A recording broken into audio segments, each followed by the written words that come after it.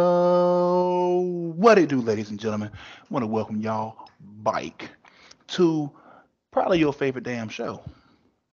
Y'all know what this Hopefully. is already, and hopefully this is their favorite damn show. That's what I'm talking about. Confidence. Yeah. Confidence.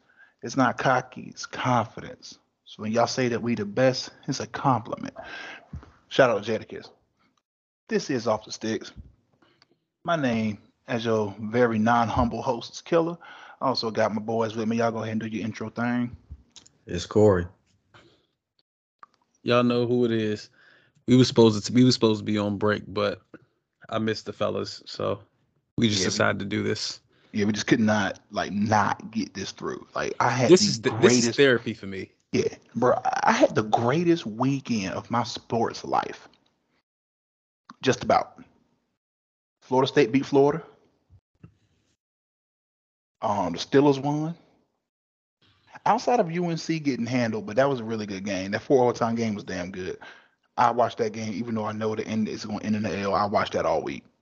That was good. That was good basketball. And also, Duke lost and got humiliated against Purdue. I am a happy Jordan. Boom. I am happy. But let's get into it like we always do. Break down that NFL stuff, man. My dude said, I am a happy killer. Yeah. See, the reason I didn't say happy killer is that it sounds like I caught bodies if I say that. Man, get out of here. Get out of here. I'm a happy killer. Pew pew. Like, nah, that's Oh my god. like yes. It's too much going on in the nation for me to say I'm a happy killer without us getting shut down. So I'm just not gonna say that. Yeah. just saying. Yeah, you a happy Jordan. Let's keep it there. Yeah, yeah. I'm just gonna use my first name on that one. But getting into it, I'm not gonna say I was right, but I was right about the NFC About, I'm East, about to say, let's go about. about the NFC East, and how the Cowboys are the best team in that division, and how the Eagles did not look good against the Packers. I don't give a damn what nobody say. That is not the recipe. 100%. That is not the recipe for a Super Bowl. If you are Philly, you better be fucking worried. San Francisco is red hot and that defense is hell on wheels. Dallas is red hot and that defense is hell on wheels. Right now, Philly's defense is bleeding.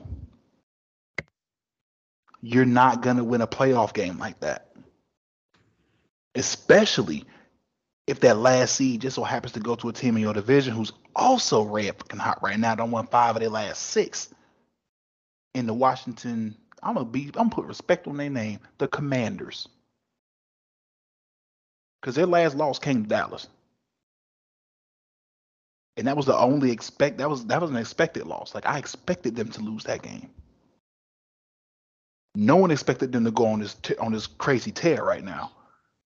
Because right now, Washington is hot. The Giants are reeling. They're probably going to drop out. We talked about that last week. They're probably going to the bottom's going to fall out of that team. It's just going to happen. So at this point, it's either going to be Washington or San Francisco who pulls up. Actually, I think San Francisco stands a good shot to win their division at this point. It might be Seattle who has to play Philly. And I don't think that's a good matchup either because Seattle playing with house money. I mean, we know how bad we thought they were gonna be. They playing with house money right now. So if I'm Philly, honestly, I'm sweating, especially given our performances as of late. Like you're needing a miracle play to beat a team that lost their quarterback, and not just the quarterback, a Hall of Fame level quarterback who's having a moderately decent season. You got an issue. And I know wins cover over a multitude of sins, but you can't even pray enough in church to cover up what I saw defensively from these boys. Now, getting to the offense. You have too many weapons to struggle passing the ball the way you do if you're Philly. Dallas is not struggling at all offensively. They're humming. San Francisco is doing what we figured they would do. They're going to score ugly touchdowns, and they're probably not going to score no more than 28 points at best. But you're not going to score on them. There's a lot of issues in Philly. The inability to run the ball without it being Jalen Hurts toting the rock is going to hurt them long term. Period. It's going to hurt them. Because the teams that can tee off on your quarterback, i.e. the Dallas Cowboys, who I believe lead the league in sacks, if I'm not mistaken, and also interceptions, and are now recommitting to stopping the run, and that's the one thing your offense struggles to do, you have problems, Philadelphia. Like, bump Houston, we got a problem. Philly, we got a problem. That game shouldn't have been as close as it was. I don't think that. I think this is a one and done team in the playoffs, even if they win the division. Which might, as soon as that happens, 20 is yours. But they're one and done. This is not a Super Bowl caliber team. I'm sorry. That would be $40 that you owe me. It'll be 40. Okay, whatever the price was. It would be 40. Whatever the price was. Don't. Yes, right. Because I said I was going to the Ram Shack and you spent 40 on. Yeah. This will be the second. This will be the second $20 bet that you lost. Refresh my memory. What was the first one? The first one was about. Was it Tampa? I can't remember. Just call it 20. I can't remember the first one. Let's just call it 20. I can't remember the first one. But I know you lost two $20 bets, though. I do know that. But we just going to scrap that first one because if I can't remember it, it ain't valid. Okay. Next time we'll just write them shits down. Just put them in. Next time we do it, we'll just put them in the admin's chat. Yeah. And you ain't actually got to give it to me. Just, hold it for me. We probably put it back into the pod, reinvest. You know what? That sounds like some dope shit right there. You know what? Feel me? You actually get. That's exactly what I'm gonna do with it. Then I'm just gonna shoot it in for that. We already know. Exactly. We talked about that off pod, but yeah. Exactly. But what are you guys' take on this? Talking about the whole NFC East, or we just talking about the Eagles? It could definitely be the entire NFC. I did touch on everybody, but the Eagles were just like what I saw this weekend was blaring for me. Like I watched it as a coach, and I was concerned. Corey, I'm gonna let you go at it first, man. So just to put just talk about the whole division for a second. Like this division, nobody expected this division to be what it is now. Like there's 5 games left in the season, 5, 6, something like that. And I think right now every team in the NFC East would make the playoffs or be just about which is just crazy. I said it a couple weeks ago, man, something about Taylor Heineke, man, that team, they just, for whatever reason, that team plays better with Taylor Heineke at quarterback. Washington, they really getting their stuff together. The Giants, I don't know if it would be a fall from grace, but man, you talk about starting out.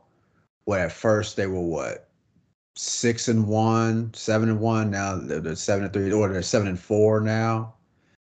And to think the Giants could start off that hot, even though I know we talked about how we don't think the Giants are real. Like if everybody in the division, we don't think the Giants are real, but still, you go into the season, or you come through the season that by week 10 you 7-3, and now we're talking potentially that you might have a fall from grace. That's disappointing. I can't say it's too well. I guess it's kind of unexpected, but damn, still disappointing. You start off a season that well and could potentially miss the playoffs. I know they got injuries and stuff going on, but still.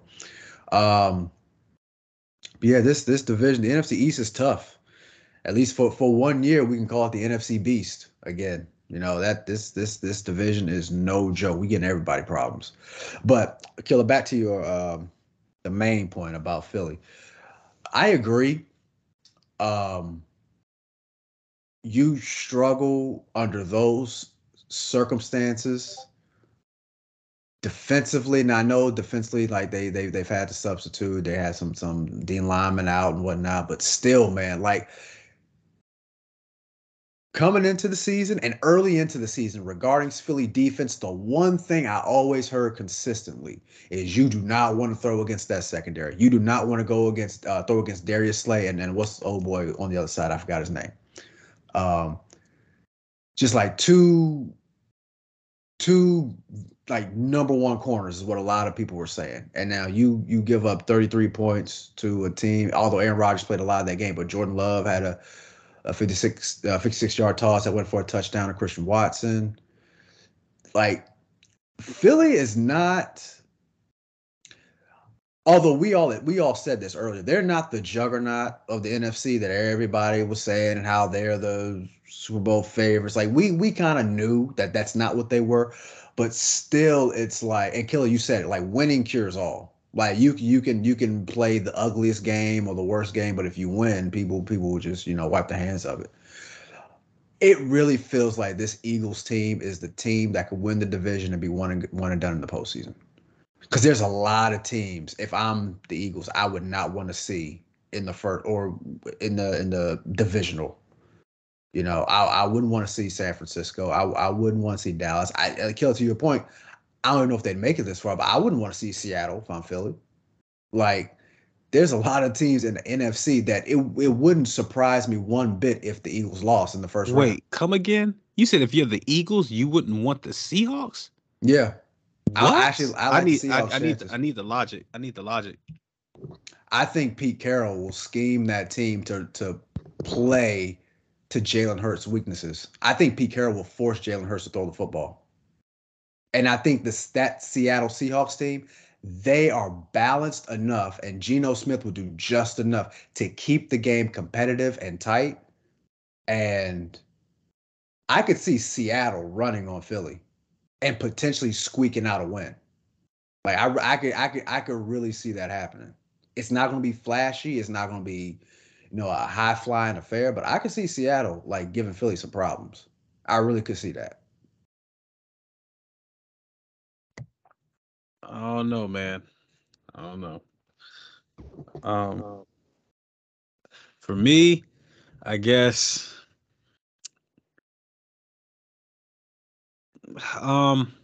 First of all, I just want to say that I told y'all the Giants ain't played nobody. And I told y'all every time the Giants play somebody worth talking about, they lose. The only exception was the Tennessee Titans, and that was in week 1. And like I said before, week 1 is always the March Madness of the NFL. Wild shit be happening for week 1. So again, is it clear? Do all three? Can all three of us agree right now that the Giants look like playoff frauds? Yeah, I think that's easy to say. Mm-hmm. Okay.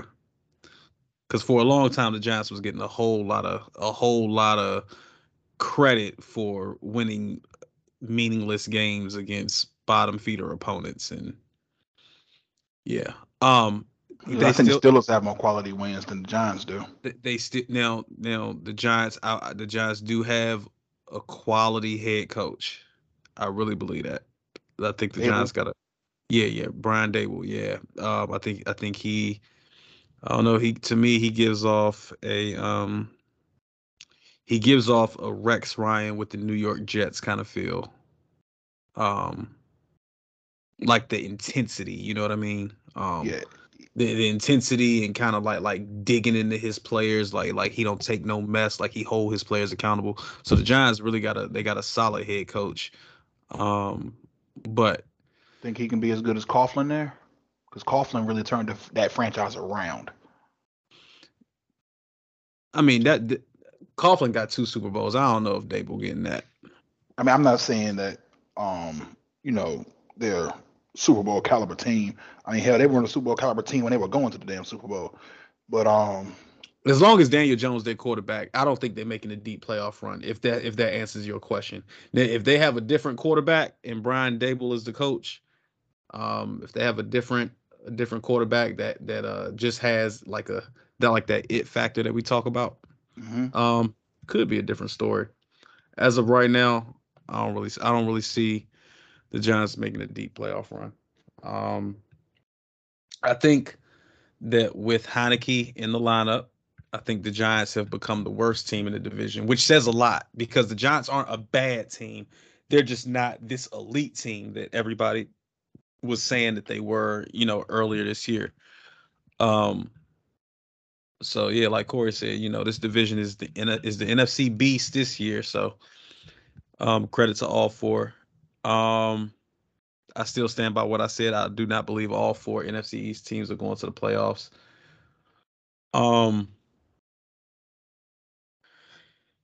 But to your point, Killer, you did say that all four teams had a shot, which is real legitimate. So, which is why I had to give you that apology last week.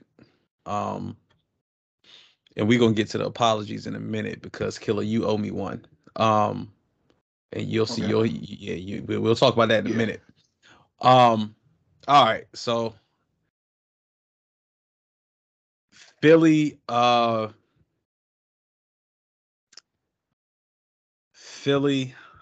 man. Here's the thing. Philly beat Green Bay, and I understand the second half Rodgers didn't play. The frustrating thing is that of the whole division, the Cowboys are the only team that didn't beat Green Bay this year. I do believe the Cowboys as a team is better. I still think Philly gonna win the division. They're 2 games up. They have the head-to-head at least right now over the Cowboys. I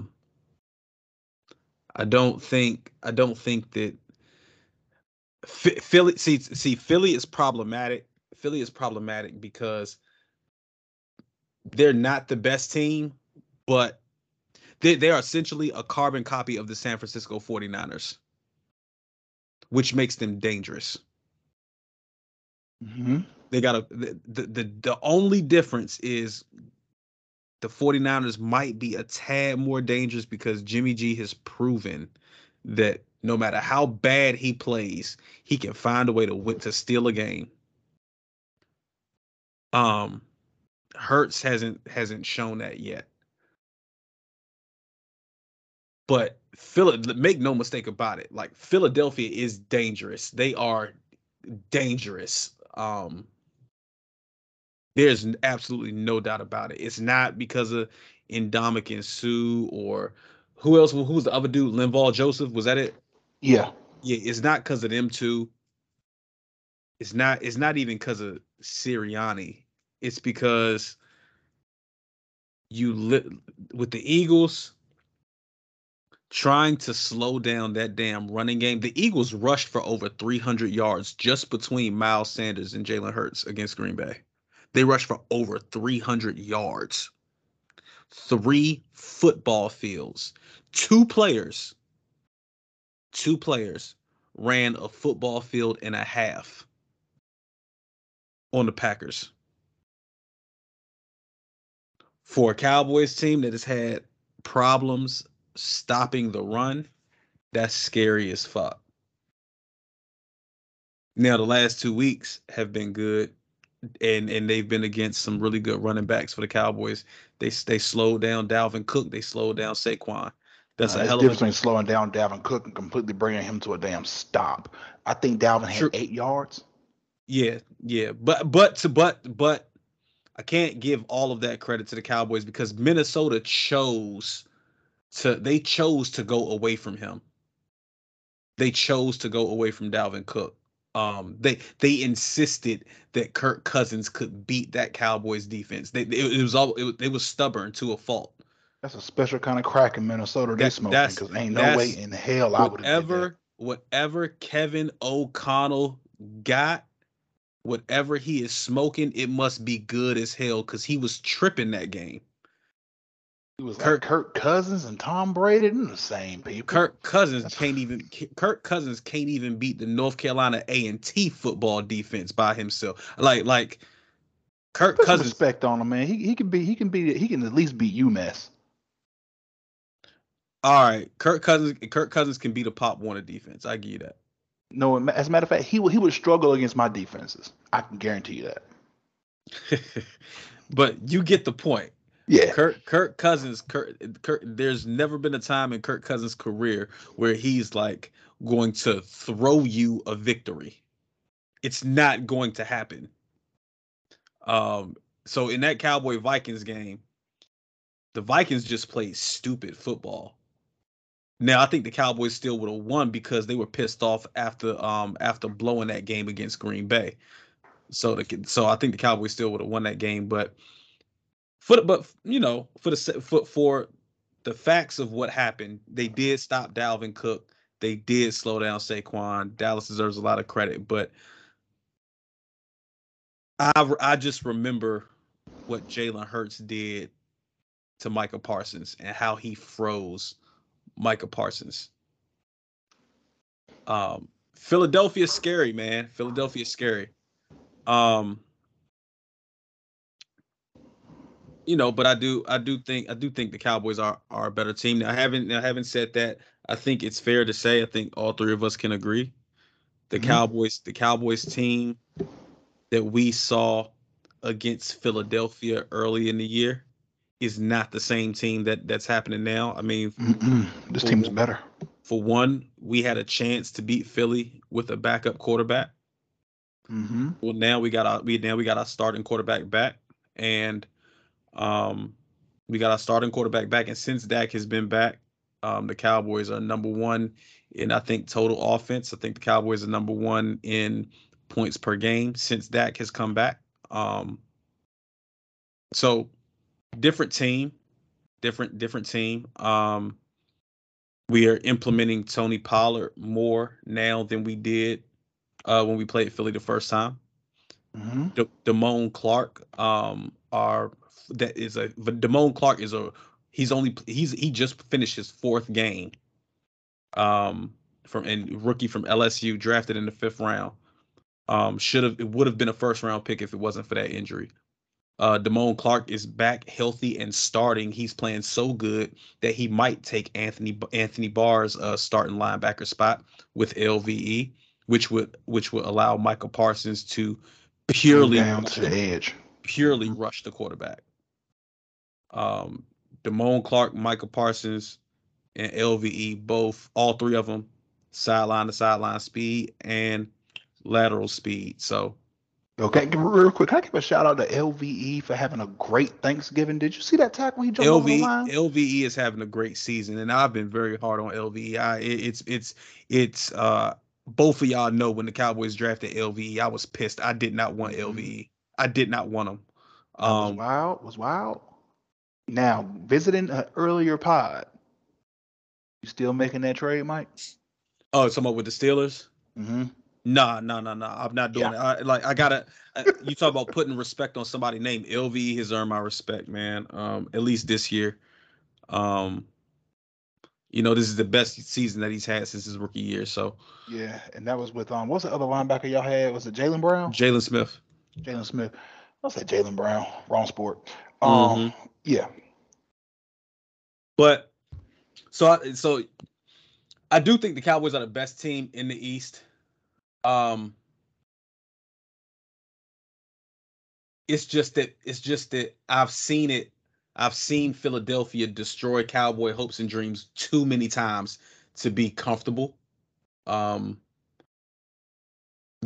seen it too many times. So yeah.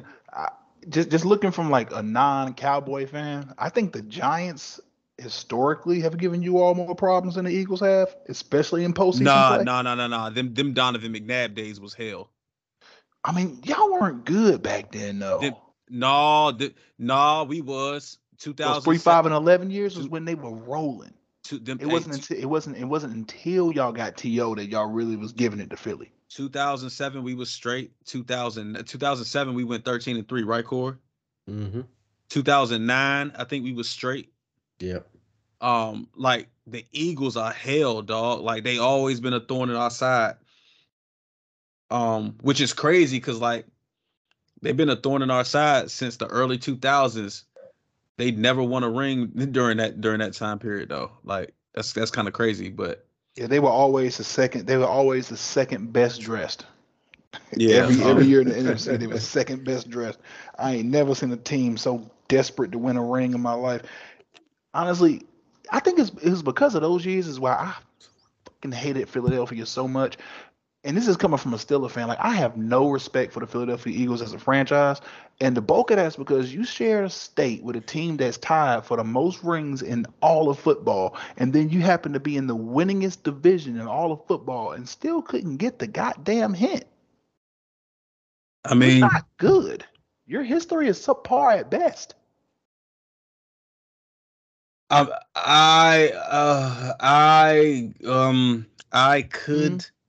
could agree with that. The problem is I had Philadelphia number 10 all-time franchise. So I wouldn't have put them nowhere near that shit. I mean, they are effectively the NFC's Buffalo Bills. If it wasn't for that one ring, that's who the fuck they would be. Them and Minnesota. I had more respect for Minnesota than I had for Philly. Oh, we know how you feel about Minnesota. We know how you feel about the Purple People Eaters. Yes, sir. No, but Killer, you look, you owe me an apology, man. Look, I gave you talk to him because I willingly do this. I gave you an apology. I gave a lot of apologies last week. Yeah, you did. I gave you an apology for having Minnesota number 24 or as far as all-time franchise rankings. I corrected that, gave you an apology for that. I gave you an apology for a lot of stuff last week. Now it's your turn. All right, talk to me. And Corey, you owe me an apology too. Yeah, bring your ass in here, Corey. Both of y'all. All right.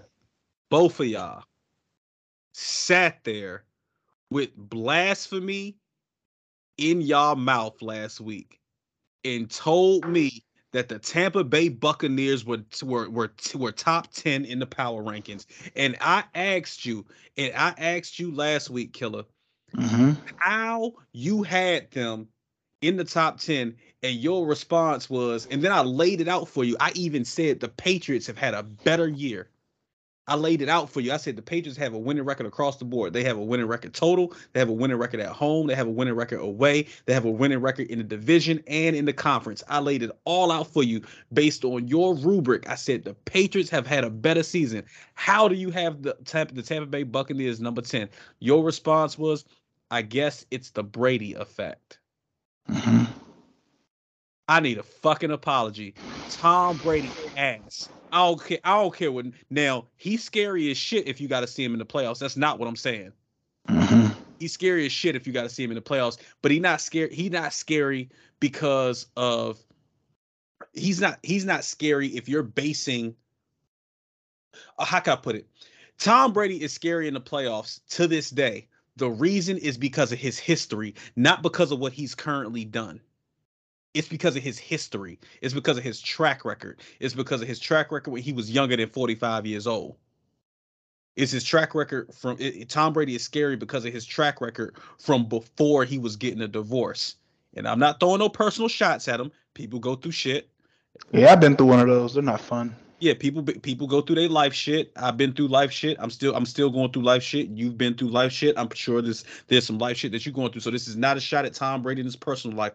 What I'm saying is we gotta stop. I said it last week. We gotta stop riding Tom Brady. Like Tom Brady is the greatest quarterback or I'll say he's the most accomplished quarterback to touch a football field.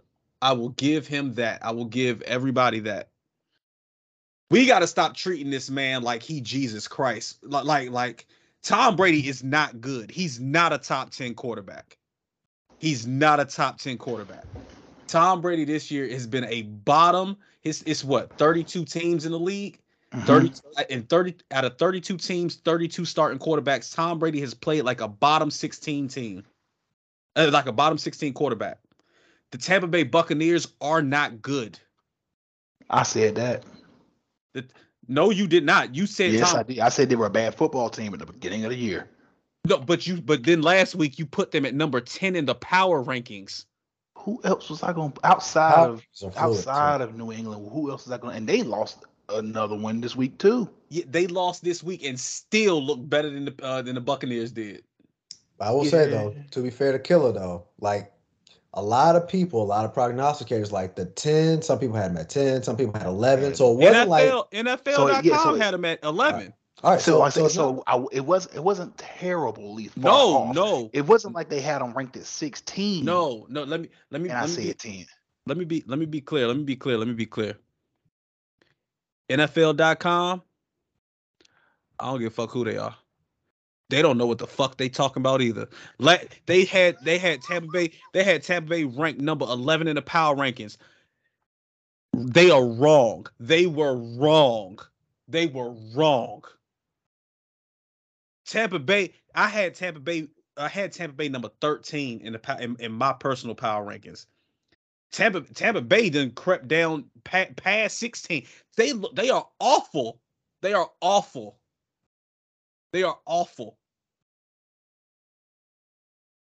And I don't know how anybody can defend them. Yeah, there's no defending them at this point. To your point, there's no defending them at this point. Their record now is what? Is it 5 and 6? 5 and 6. 5 and 6. Last week, NFL.com had a 500 team ranked number 11. Think about that. NFL.com had a 500 team, a borderline 500 team. They just got to 500. Remember, they was 3 and 5. They won 2 straight to get to 5 and 5. Mm-hmm. That team, NFL.com had them ranked number 11. NFL.com don't know what the fuck they talking about. They owe me an apology too. they don't know what the fuck they talking about. Tom, the Buccaneers. Are we serious right now? Come on, yo. I will issue that apology. I appreciate it. I want to hear it. Yeah, I will issue that apology. I am sorry for that very inconspicuous pick when it came down to that bottom part of that top 10. But looking at who they played, the Browns make everyone play bad. I'm not saying that Tampa's good. Keep in mind what I said about them to start the year. I said before 1 week of football was played that was a bad football team. Oh, and real quick. I'm not done because you said who else would you have put at number 10? I think I can't remember who I put at number 10. Maybe it was the Jets. It was the Bengals. I think you had the Bengals. I put at number 10. The Bengals I put at number 10. You didn't have the Titans in your top 10. To me, that's more egregious than anything. Like, you don't have the Titans in the top 10, man. I think the Titans are walking around with the same mask on that the Giants have. Oh. Now I'm gonna tell you how. I'm gonna tell y'all how. I just said NFL.com owe me an apology. I'm gonna tell you why they gave me an apology already. And NFL.com, anybody who's listening that worked for NFL.com that had something to do with these power rankings, I accept your apology. Thank you. I'm gonna tell you how they just apologized to me. Have y'all seen the Week 13 rankings, power rankings? I have not. Let me pull those up. Okay.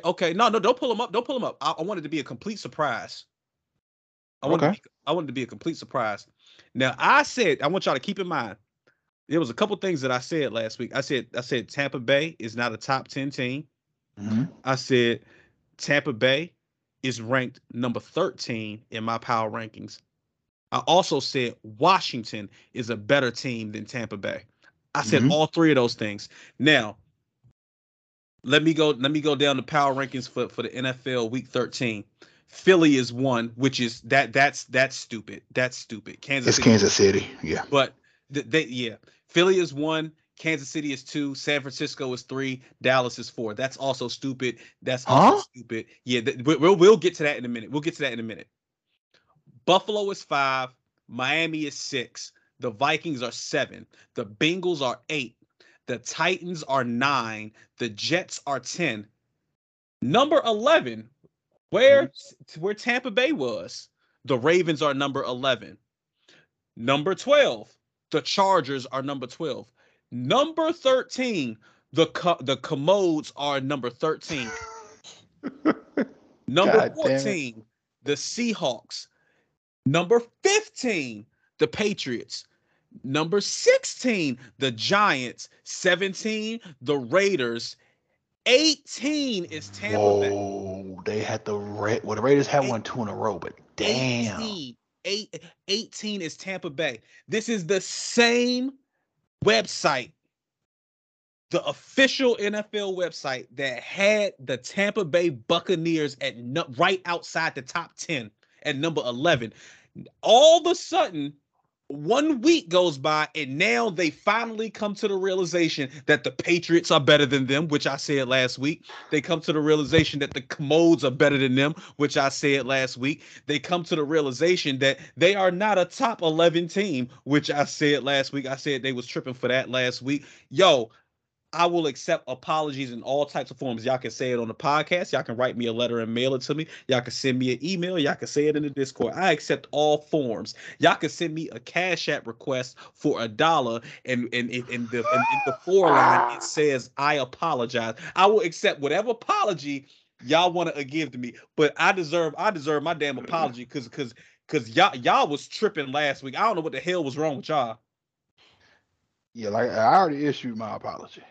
Corey, I ain't apologize. What do I got to apologize for? Cause you said I ain't put him in the top 10. Man, look, you co-signed Killer. You said if I remember correctly, you said, "Oh, Killer wasn't that far off." You said that last week, which is factual. Far off. Which is factual. Yeah, at the time, that was factual. No, it wasn't. No, it wasn't. Tampa, the NFL got it wrong too. Here's the thing, though. You gotta remember, Tampa, they just come off 2 big wins. Like they had the comeback win against the Rams. Then Rams. Listen, and I forgot who they played the following week. Like they had like two back-to-back good wins. So, I mean, look, this same website. Well, that's the Jets are 7-4. Never mind. I rescind what I was about to say. But still, I don't think Killer was that far off though. Like they weren't in my top 10, but. Look.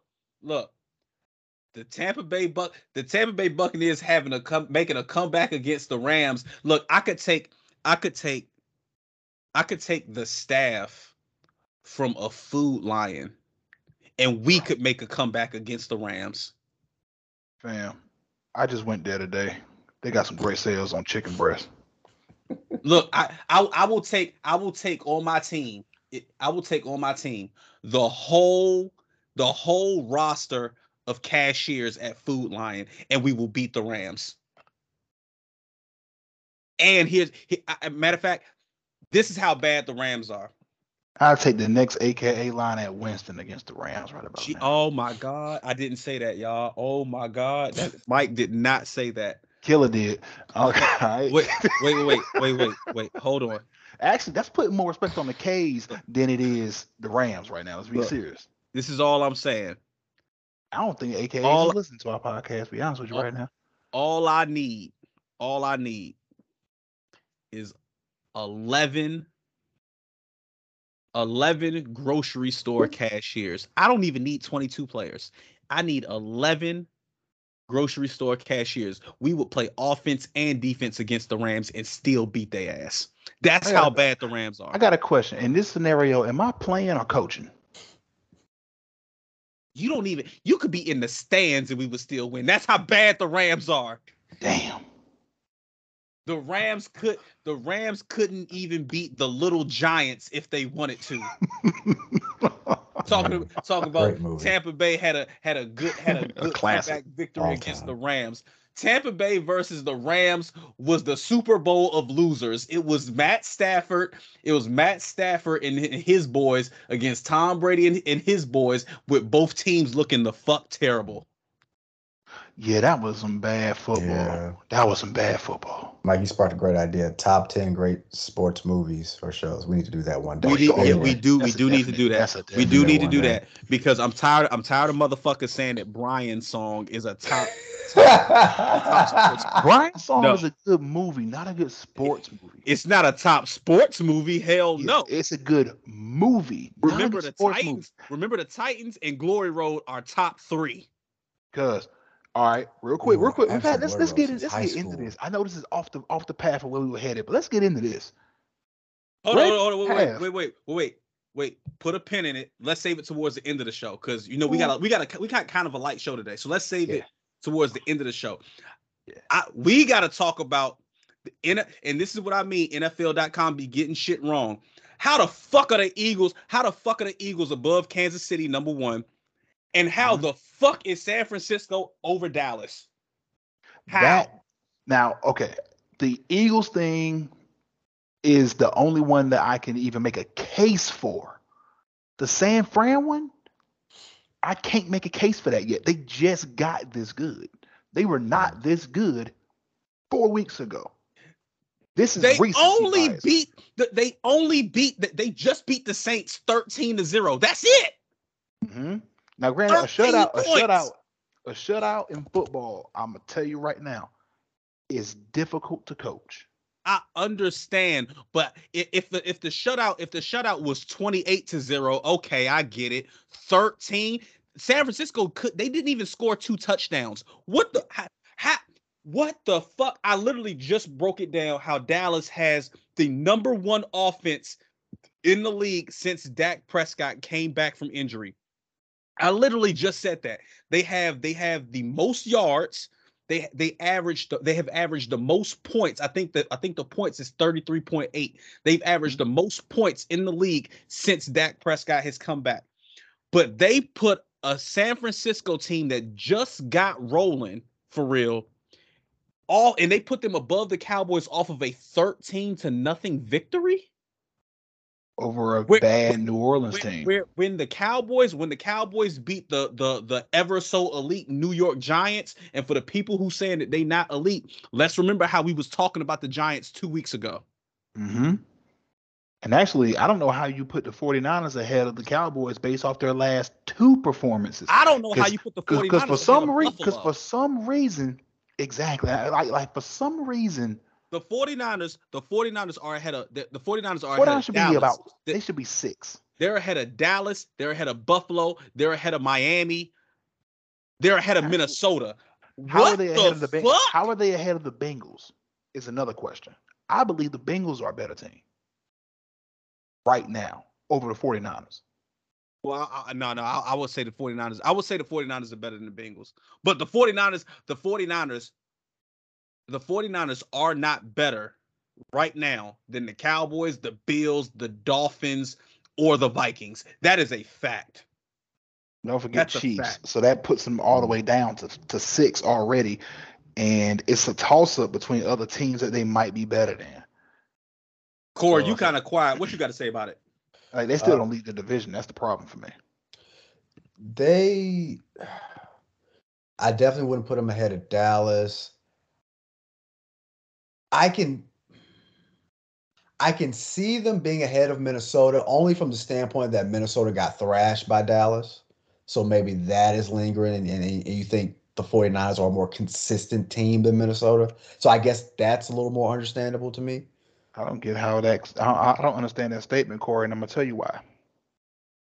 The only 2 losses that the Vikings have are the 2 teams that we can honestly say are actually better than them. Those are the only 2 losses the Vikings have. I can put respect on and they were competitive in one of them. They almost beat, let's keep this in mind, they almost beat the Philadelphia Eagles. That's a fact. They almost beat the Eagles. They got smashed against y'all. That was the only bad performance they've had all season. Like from pole to pole. That was the only one. I can't sit there and say because of that one bad performance, and then the other loss happens to be against a team who only has 1 loss.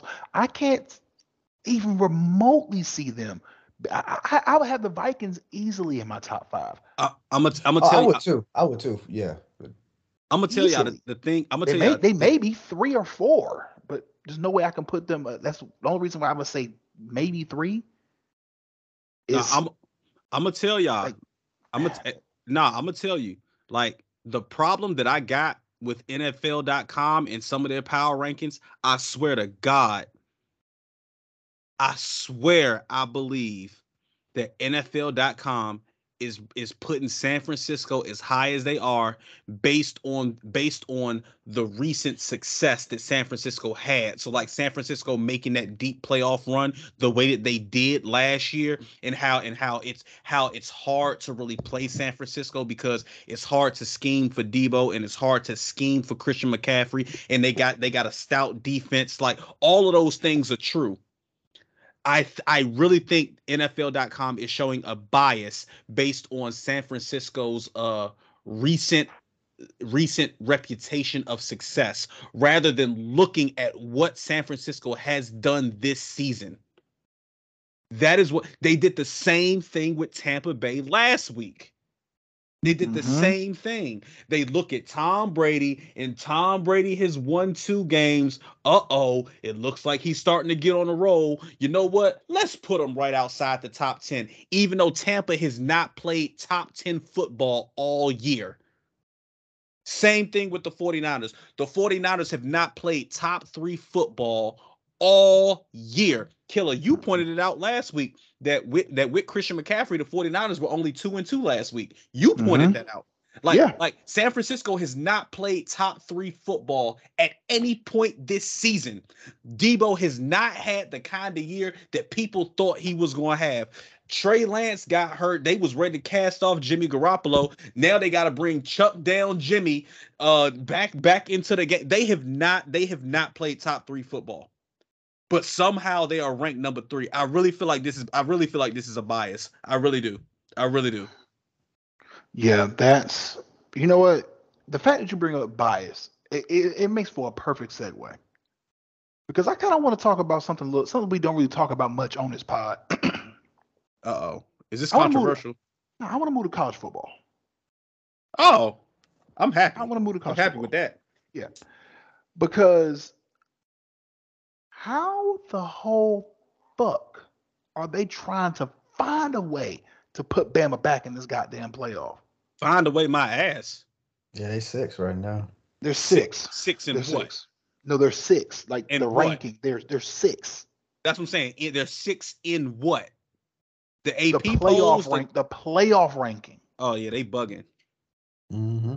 They bugging. There's no way in the eternity of hell, or I'm going to go even further, in fucks, that I can have them ranked above a team that kicked their ass in the Tennessee Volunteers. I can't put them there. Bama should be 7 or even 8 at best. At best. You know the top 4, that's easy. The top 4, easy. USC deserves it. I don't give a damn what anybody says. USC deserves it. The top four, I'm fine with. Georgia, Michigan, Michigan deserves it. Michigan deserves it after that win against Ohio State, TCU, and USC. I am fine with that top 4. I believe this is just me. I believe Clemson should be number 6. Thank you. I believe Clemson should be number 6. If not them, Penn State. I believe Tennessee should be 7 where they are. I believe LSU should be 8. Whoa. I do not believe Alabama should be ranked against LSU for the simple fact that Alabama lost the head-to-head to them. That's my same reason for having them as low as I did. If Alabama is 10-2 and LSU is 9-3, which they are, I do not believe Alabama should be ranked ahead of them. I do not believe it. LSU got the head-to-head. LSU beat them. LSU should be number 8. I will put Alabama at best number 10. Okay. So if you have to put them to 10, That means who elevates and who drops. I just said it. So 1, 2, 3, and 4 would stay. Mm-hmm. 5, Ohio State to me would stay. Mm-hmm. 6 would be Clemson. 7 would be Tennessee. Tennessee would stay. 8 would be LSU. 9 would be Penn State. 10 would be Alabama. 11 would be Washington. Do you believe now? This is a personal question. Do you believe Florida State at 13 is where they need to be? I would put. Because they did get the head-to-head against LSU to start the year. I would put Florida State. I would have them at 10. I would drop Kansas State at Florida State at 10. I think I would too, Killer, to be honest with you. And this isn't even coming from like a fan at this point. Like I honestly believe they're a top 10 team right now. I would put Florida State. I would put Florida State above Kansas State. I would not put Florida State above Utah. You mean Utah's 9-3 looks better than Florida State's? So come again. Ask that question again. Utah's 9-3 looks better than Florida State's 9-3. I think so. Let me. Again, I'm not saying that with confidence. I'm gonna go down their schedule real quick and see. Because all the losses that Florida State has come to top 25 opponents at the time. Got you. NC State, Wake Forest was ranked when we played them, and Clemson. All 3 were top 25 losses. Utah got the win. They did. Utah got the win over USC. That's a very impressive win. Okay, you know what? Case made. You're right. I can concede that because that's a top 5 win. Now, I would say LSU wasn't ranked. We weren't either. I would say that Utah and Florida State are like neck and neck. If you have Florida State above them and Utah's right under, I'm not going to complain. I think they are interchangeable. But I think if you got Florida State at 10, Utah got to be 11. If you got Utah at 10, Florida State got to be 11. Like, you know what I'm saying? Like, I think those are interchangeable because when I see Florida State, I see wins against the Gators who aren't ranked. I see wins against Louisiana. Obviously, they ain't ranked. I see wins. I see a win against Syracuse. Like, that ain't impressive. I see a win against the U. That ain't impressive. Well, when we played, now here's Georgia Tech. When we played Syracuse, I believe Syracuse was ranked on November 12th. Yeah, around that time, I want to say they were ranked. You give me the week, and I can put the top 25. It was November 12th when y'all played Syracuse. No, I'll just pull up our schedule. But like I see a loss. I see a lot for Florida State. I see a loss for Florida State. I see a loss to NC State. I see a loss to Wake Forest. Was ranked at that time. Yeah, Wake Forest was probably ranked at that time. They were 4-1 at that time. They were ranked. I do see the win against LSU. You know, like I said, I think they're interchangeable. So yeah, like the games. If one has Florida State above Utah, I'm not mad at it as long as Utah comes right after them. Yeah. But point is Alabama should not be number 6. I think everybody can agree with that. That's a crazy reach. Yeah. Now here's what's wild. I need to see what Washington versus Utah was, because if Washington beat Utah, then I got to put Washington there and drop Florida State and Utah down. So I'm gonna check that head-to-head real quick because they're both Pac-10 schools. Yeah. Corey, what's your take on the whole rankings and shit? So basically, like y'all, like the top 5, I would keep the same. I wouldn't change anything about the top 5. I want to put Tennessee at 6, but I think I might put Clemson there instead. I might keep Tennessee at 7. So we got the same top 7 right now. Yeah, like I really want to move Tennessee, but I really think Clemson deserves that 6th spot. Tennessee 7. I think I would put Alabama at 8. and maybe that's being generous. But I think I might put Alabama at 8, Penn State at 9, and then I might go Florida State at 10. Yeah, I'm not mad at that. And that's what I go. Yeah, I'm not mine mad at is mine is really similar to Corey's. So really don't need to drop the same list twice. I really want people to truly understand why there's such a disdain for Bama at this point. Because they do It's- shit like this. Yeah, because of shit like this, and honestly, it's not like Bama's controlling it. It's the cocksuckers who run it. Like I know I'm being extra vulgar with my words right now, but honestly, they are the reason why people don't like Bama. It's not because of Bama. No, it's because of Bama. It's because of Nick Saban. No, honestly, to me, it's not. To me, it's not. It's because of how they are favored. It's the same reason why a lot of people hate Duke for that same reason. It's like when I looked at that top 25, I was severely pissed that they had them ranked ahead of Carolina. It's the same reason why motherfuckers hate Tom Brady. Yeah, for the same reasons. It's because of the favoritism that is shown. If you're favored in the media, motherfuckers ain't gonna like it. If you're favored to the if a lot of things can be slanting your way, you are gonna receive more hatred, especially in the realm of sports. Let's just be honest about that. But There's no, there's a reason why and I actually had this conversation with a guy at work today that you can tell who the most important team is if you ask a fan of the other teams in your division who's your biggest rival and everybody names your ass.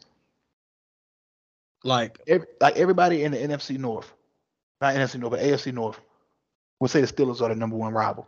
Everyone in y'all division will say the Cowboys are their number one rival. yep, don't we know it? Like y'all got motherfuckers who ain't in your division, who you barely have a playoff. We have have more of a history with each other than the Carolina Panthers do with y'all. I don't know why Panther fans hate the Cowboys so much. Killer. I'm not lying to you. It's motherfucking Bengals fans out here talking about they hate the Cowboys. Like, come on. Nigga, how? Okay, you know what? Thank you, Mike. You just lit the damn fuse. How? You have been the most irrelevant football franchise next to the other pieces of shit you happen to share a state with. In what fucking realm? Yeah, I've never gotten it. Yeah. I don't understand it. You know what's crazy? All right, let's just throw it out there. Two biggest fan bases in all of pro sports, as far as football goes. Yes, getting in something different now. It's Pittsburgh Steelers and the Dallas Cowboys. You want to know how the fuck I know that? Because I can tell you where I've seen the whole family. Like these are family football teams. Like your family are Steeler fans. Or your family are Cowboy fans. Ain't no family of Bengal fans. It's like your drunk uncle who dated a girl in Ohio or some shit. This motherfucker's a Bengal fan because that chick took him to a game and bought him a goddamn jersey. That's the only reason he's a fan of the team. Let's be 100% and be honest with you. I didn't meet my first Cleveland Brown fan until I was 25 years old. That's how much I know you don't matter in the grand scheme of things. Damn. Look, I have not met the only Bengal fan I met was my dean, and this nigga played for him. So let's be 100% honest. Yo, I ain't know a Jaguar fan till I joined the frat. Bro, So I met that's one. valid. I met one. My boy Justin. The Kappa. He was the only Jaguar fan I met in my life. The only one. I'm like, bro, how the hell are you a Jaguar fan? And he's from Jersey. and I'm gonna tell y'all about these. I'm gonna tell y'all about these college football playoff rankings. I'm gonna tell y'all what's gonna happen. Mm-hmm. So there's Georgia's probably gonna have to face Alabama for the SEC championship, right? No, they don't. Who is it? It's Georgia LSU. Okay. And you see how dangerous it is having LSU that low? Yeah. So here's had they been 10, they would have jumped Bama. So here's the thing. Who does USC play in the Pac-12 championship? UCLA, I think. Hold on, wait. Let me check these matchups for this week. Matchup. It's Utah. They play Utah? And then Kansas State has TCU and LSU has Georgia. So here's what's crazy. No. Here's a problem. Here's a problem. And Purdue, Michigan. Here's the problem. Here's the problem. Boilermakers. Georgia can beat LSU, right? Mm-hmm. Michigan can beat Purdue, right? Mm-hmm. TCU, who do they play? Kansas State. TCU can beat Kansas State, right? Let's say all of them wins happen. Here's where the issue is going to be. Utah and USC. USC, you said USC plays Utah?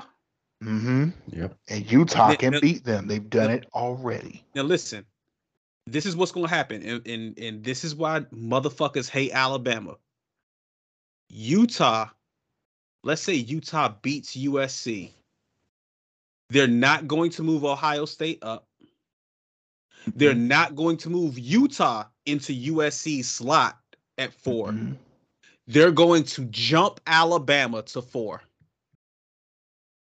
They're going to do it off the and they're going to try to validate that shit off the matchup between LSU and Georgia. That's why I seriously believe the only way that everyone comes out happy, and this is a very fucked up situation, the top 4 teams all have to lose. That's the only way. Yep. What?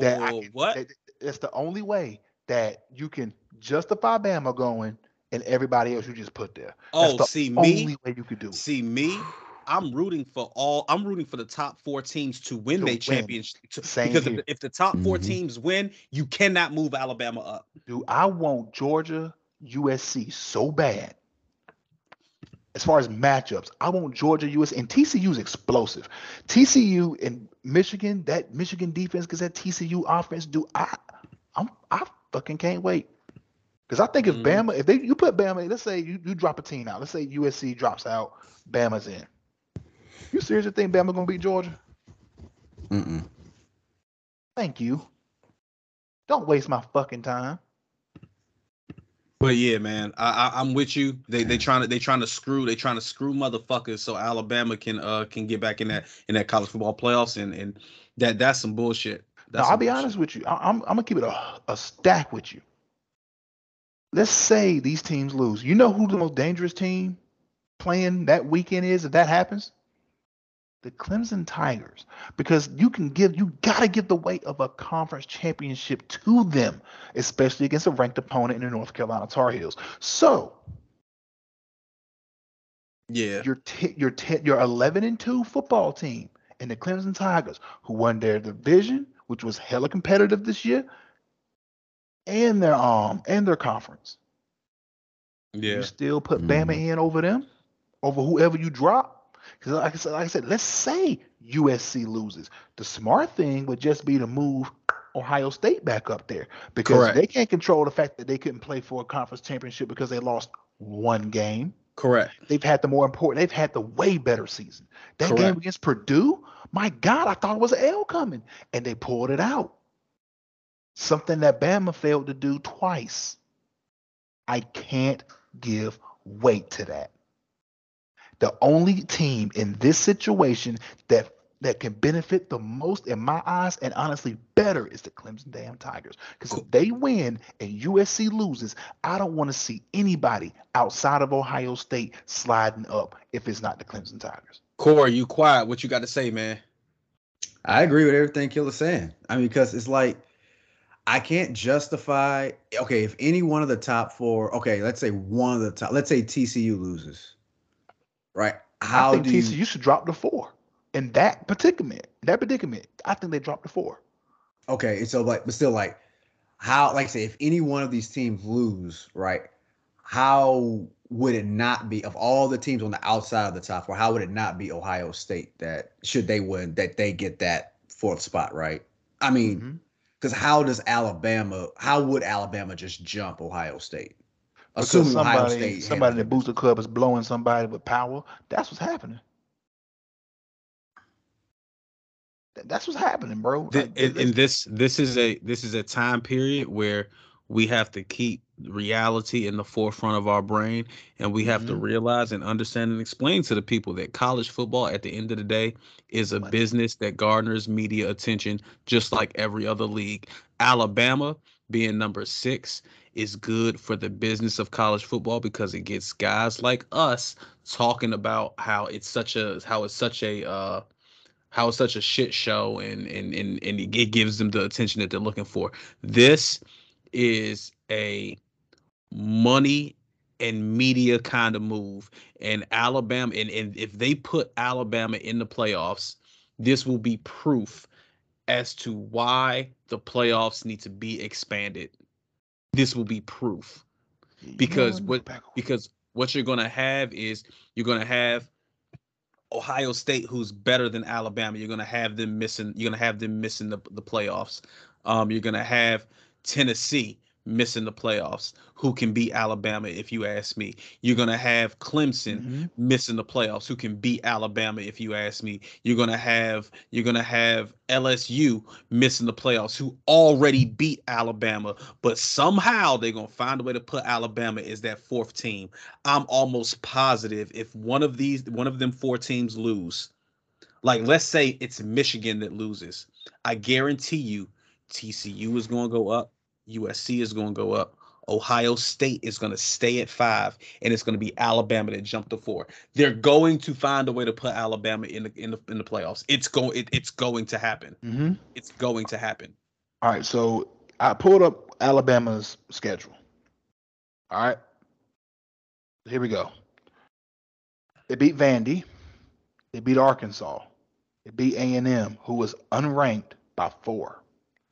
The following week, because of that lack of a win, they were 1 when that happened against A&M. They got dropped to 3. Effectively, they were still number 1 in the country. They dropped from 1 to 3 after the loss now, at 3 the following week, to 6. Then lost to LSU and dropped to 9. They beat Ole Miss, and then they beat Auburn. And after the Ole Miss game, they went from 9 to 8. And Ole Miss is ranked 11.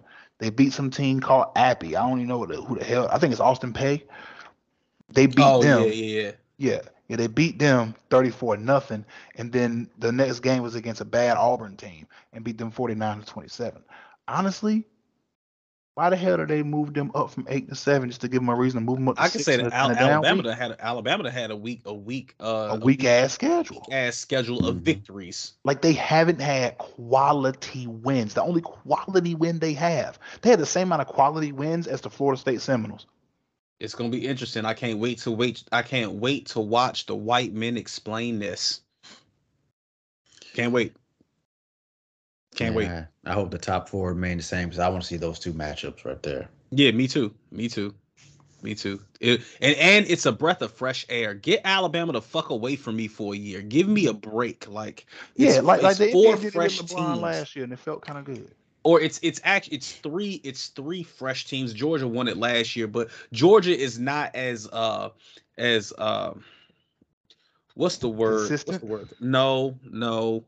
Georgia is not as obnoxious as Alabama is. That's true.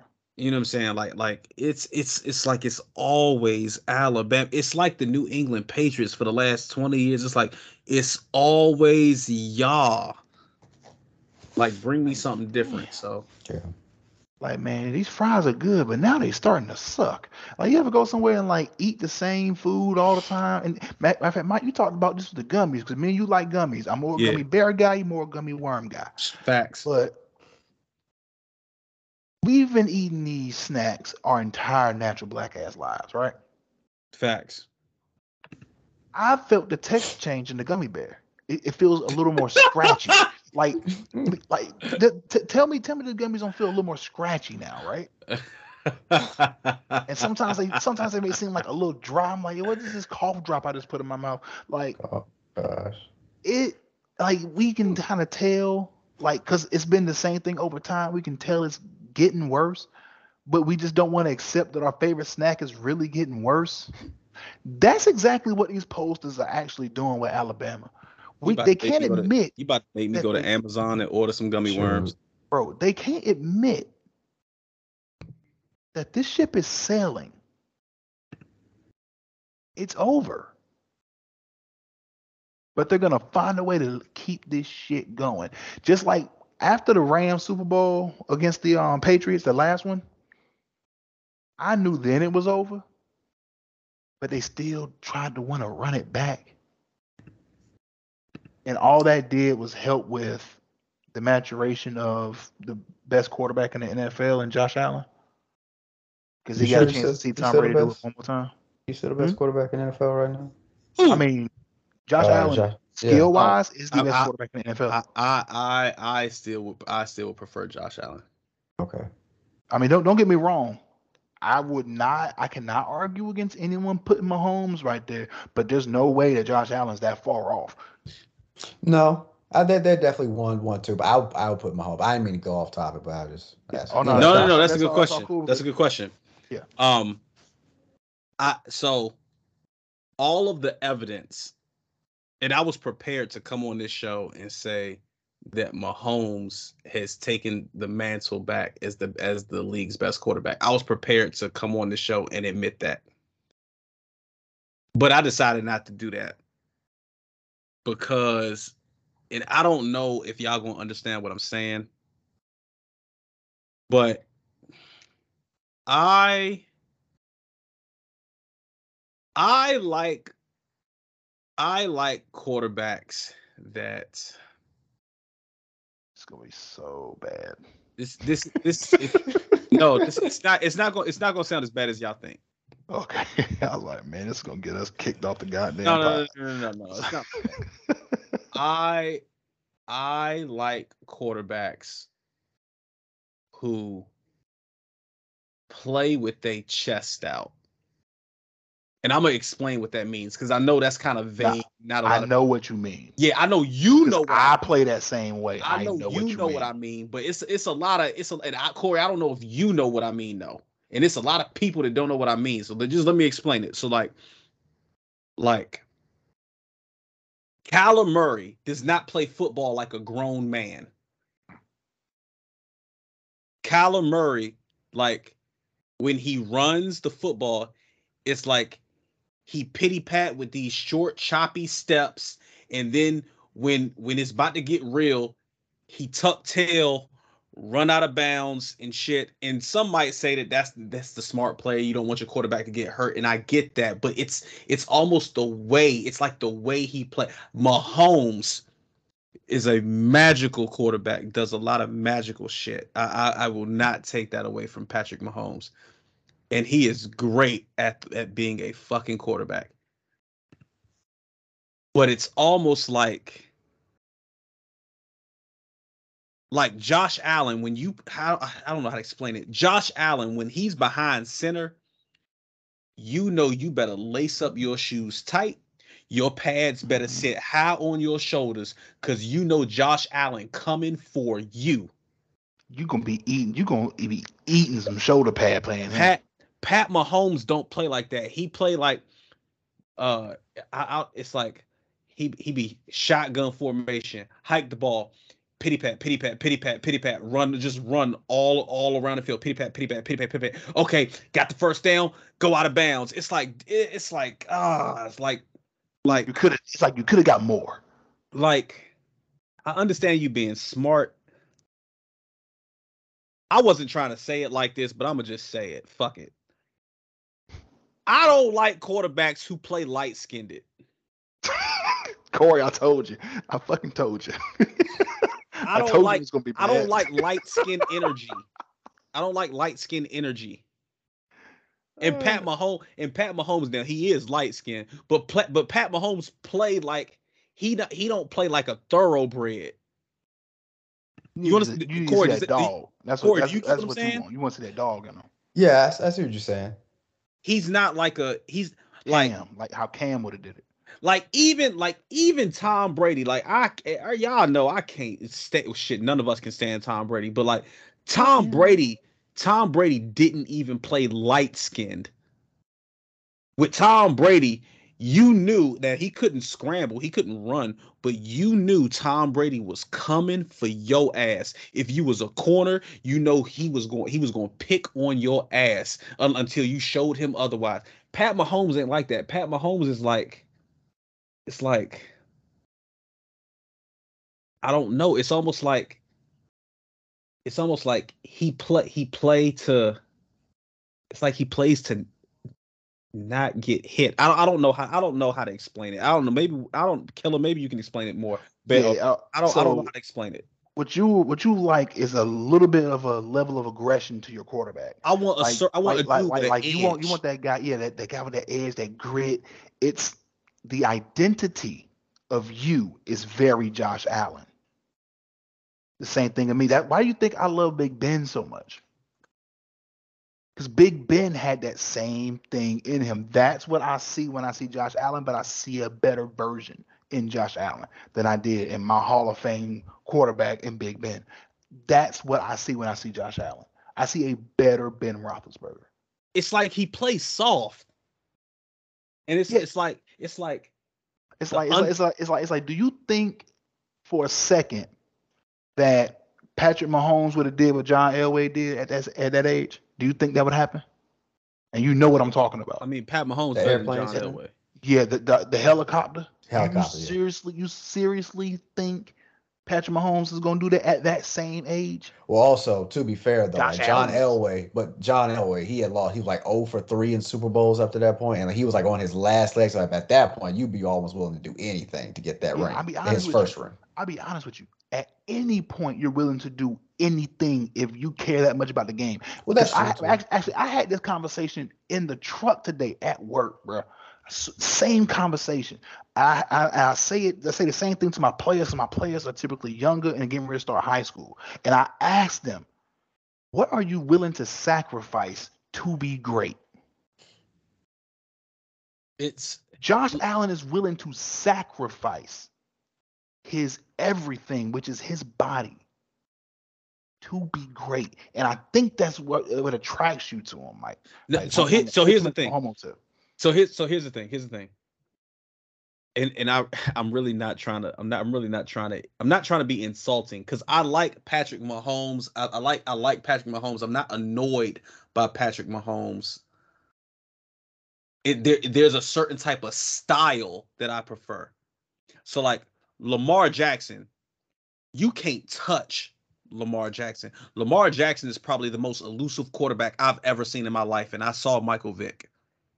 Lamar Jackson is probably more elusive than Michael Vick. I'm talking about shifty. Lamar Jackson barely runs out. He barely like tucks tail between his legs and gets out of dodge. Lamar, you can't hurt him, bro. His neck the size of a goddamn leg, bro. He gonna be okay. Lamar Jackson, like, he got now and next. When he take that backdrop, that 3-step backdrop, and he don't see what he like, he ain't always running on the outside. Lamar gonna step up. Lamar gonna run in the trenches. Lamar gonna run in the middle of the field. Lamar gonna dare you to tackle him. Lamar is going to go at you. He's going to go at you. Pat Mahomes don't play that way. Pat Mahomes plays like, about to get hit, underhand throw. About to get hit, throw it to Kelsey. About to get hit, run out of bounds. Like I'm gonna say it because you haven't said it yet, but he playing like a bitch, and it's killing you inside. Like, it's killing you inside, man. That's not, you can't say that though, man. Yeah, I mean, I'm not saying. I didn't say he was playing. No, I'm saying kill. Like, it's got to be another expression, because Pat Mahomes, bro. Yeah, I'm not calling him a bitch. I'm saying he plays like one. I don't think you say he plays like one. That dude is like one of the best quarterbacks we've seen. I'm not saying he's not one of the best quarterbacks. You could be a awesome quarterback and play like a bitch. You could be an outstanding wide receiver, one of the greatest of all time, and play like a bitch. You guys remember when the Rams was tearing shit up in the league right around turn of the century? Greatest show on turf. Yeah, name one time you saw any of the motherfuckers hit yards at the catch. They caught the ball and got the fuck down. They played like some bitches. Look, Not taking away from the greatness, I'm not saying but Mahomes. they were very vaginified in that wide receiver room. I'm not their saying. play style. I'm not saying Mahomes play like a bitch. That's not what I'm saying. I'm saying Mahomes doesn't have an edge to him. Mahomes doesn't have he doesn't have like His play has the Russell Wilson personality. cause Russell Wilson gonna go at you. Mm. Russell Wilson, he not gonna go out of bounds. He not gonna tuck That's not what tail. I'm saying. I'm gonna repeat the sentence. That's not what I said. His play style has the Russell Wilson personality. I don't even know what that means. Like cornball kind of. Boom. Yeah. Oh, okay, yeah, Pat Mahomes corny. Broncos country. Let's ride. Oh, speaking of fucking Broncos country, let's talk about this bitch ass. Son. Hey, look, I ain't taking no Russell Wilson slander, man. The Panthers, dog. Now, this is definitely, it's gonna leave a blemish. I'm not saying he's done, but it's gonna leave a blemish. This whole season has to leave a blemish temporarily. It's been terrible. And remember the beginning of the season, and I got hyped about this division early on, and then as the conversation kept going, I felt less and less confident that Denver was going to be good. I remember. That was for good reason, because as we were talking, I was like, damn, they do got a new coach. Damn, the LC really, damn, the DC is shit. Like, and I just really started thinking, I was like, damn, you know what? Oakland could be okay, and they're getting better. When they still got COVID, they're down. They still coughing. They almost to the sniffle stage. They almost getting better, but they still kind of out of it. Ain't no one catching Kansas City, and San Diego is finally looking like they're gonna actually do what I said they needed to do to be taken seriously, and that's win football games. They're finally fucking doing it. I got it. I know what I'm trying to say. Go for it. Corey, you'll get what I'm saying when I say this.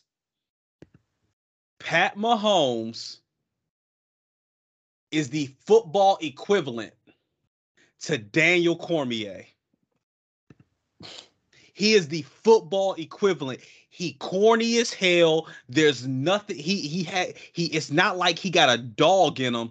He's just really good at his sport, but he don't got no edge. It's like remember when Daniel Cormier was when the second John Jones fight, the promo, he had like his fans surrounding the octagon, and he was like, yeah, come on guys, fuck John Jones. Yeah, it's like, dude, I can't take you serious. Shut the fuck up. It's like what the hell you doing cussing? It's like you the UFC dude. If there's any UFC dude who look like they read the Bible every day, it's you. Man, I don't want to organization in prayer. Yeah, it's like I don't want to hear you cussing talking about fuck John Jones. It's the same way with Pat Mahomes. If I got into a huddle with Pat Mahomes and he was like, "All right, guys, come on, let's go win this fucking game," I'd be like, "Dude, come on, yo. Come on, man. Come on." Like his voice does not command that kind of a thing. Yeah, like he has like my son's voice is deeper than his. Like, hey, he can play his ass off. He might have like I said, I was prepared to come onto the show and say that Pat Mahomes has taken the mantle back, has taken the throne back as the best quarterback in football. I really believe that Pat Mahomes right now is the best quarterback in football. Because Josh Allen the last couple of weeks has made too many boneheaded decisions.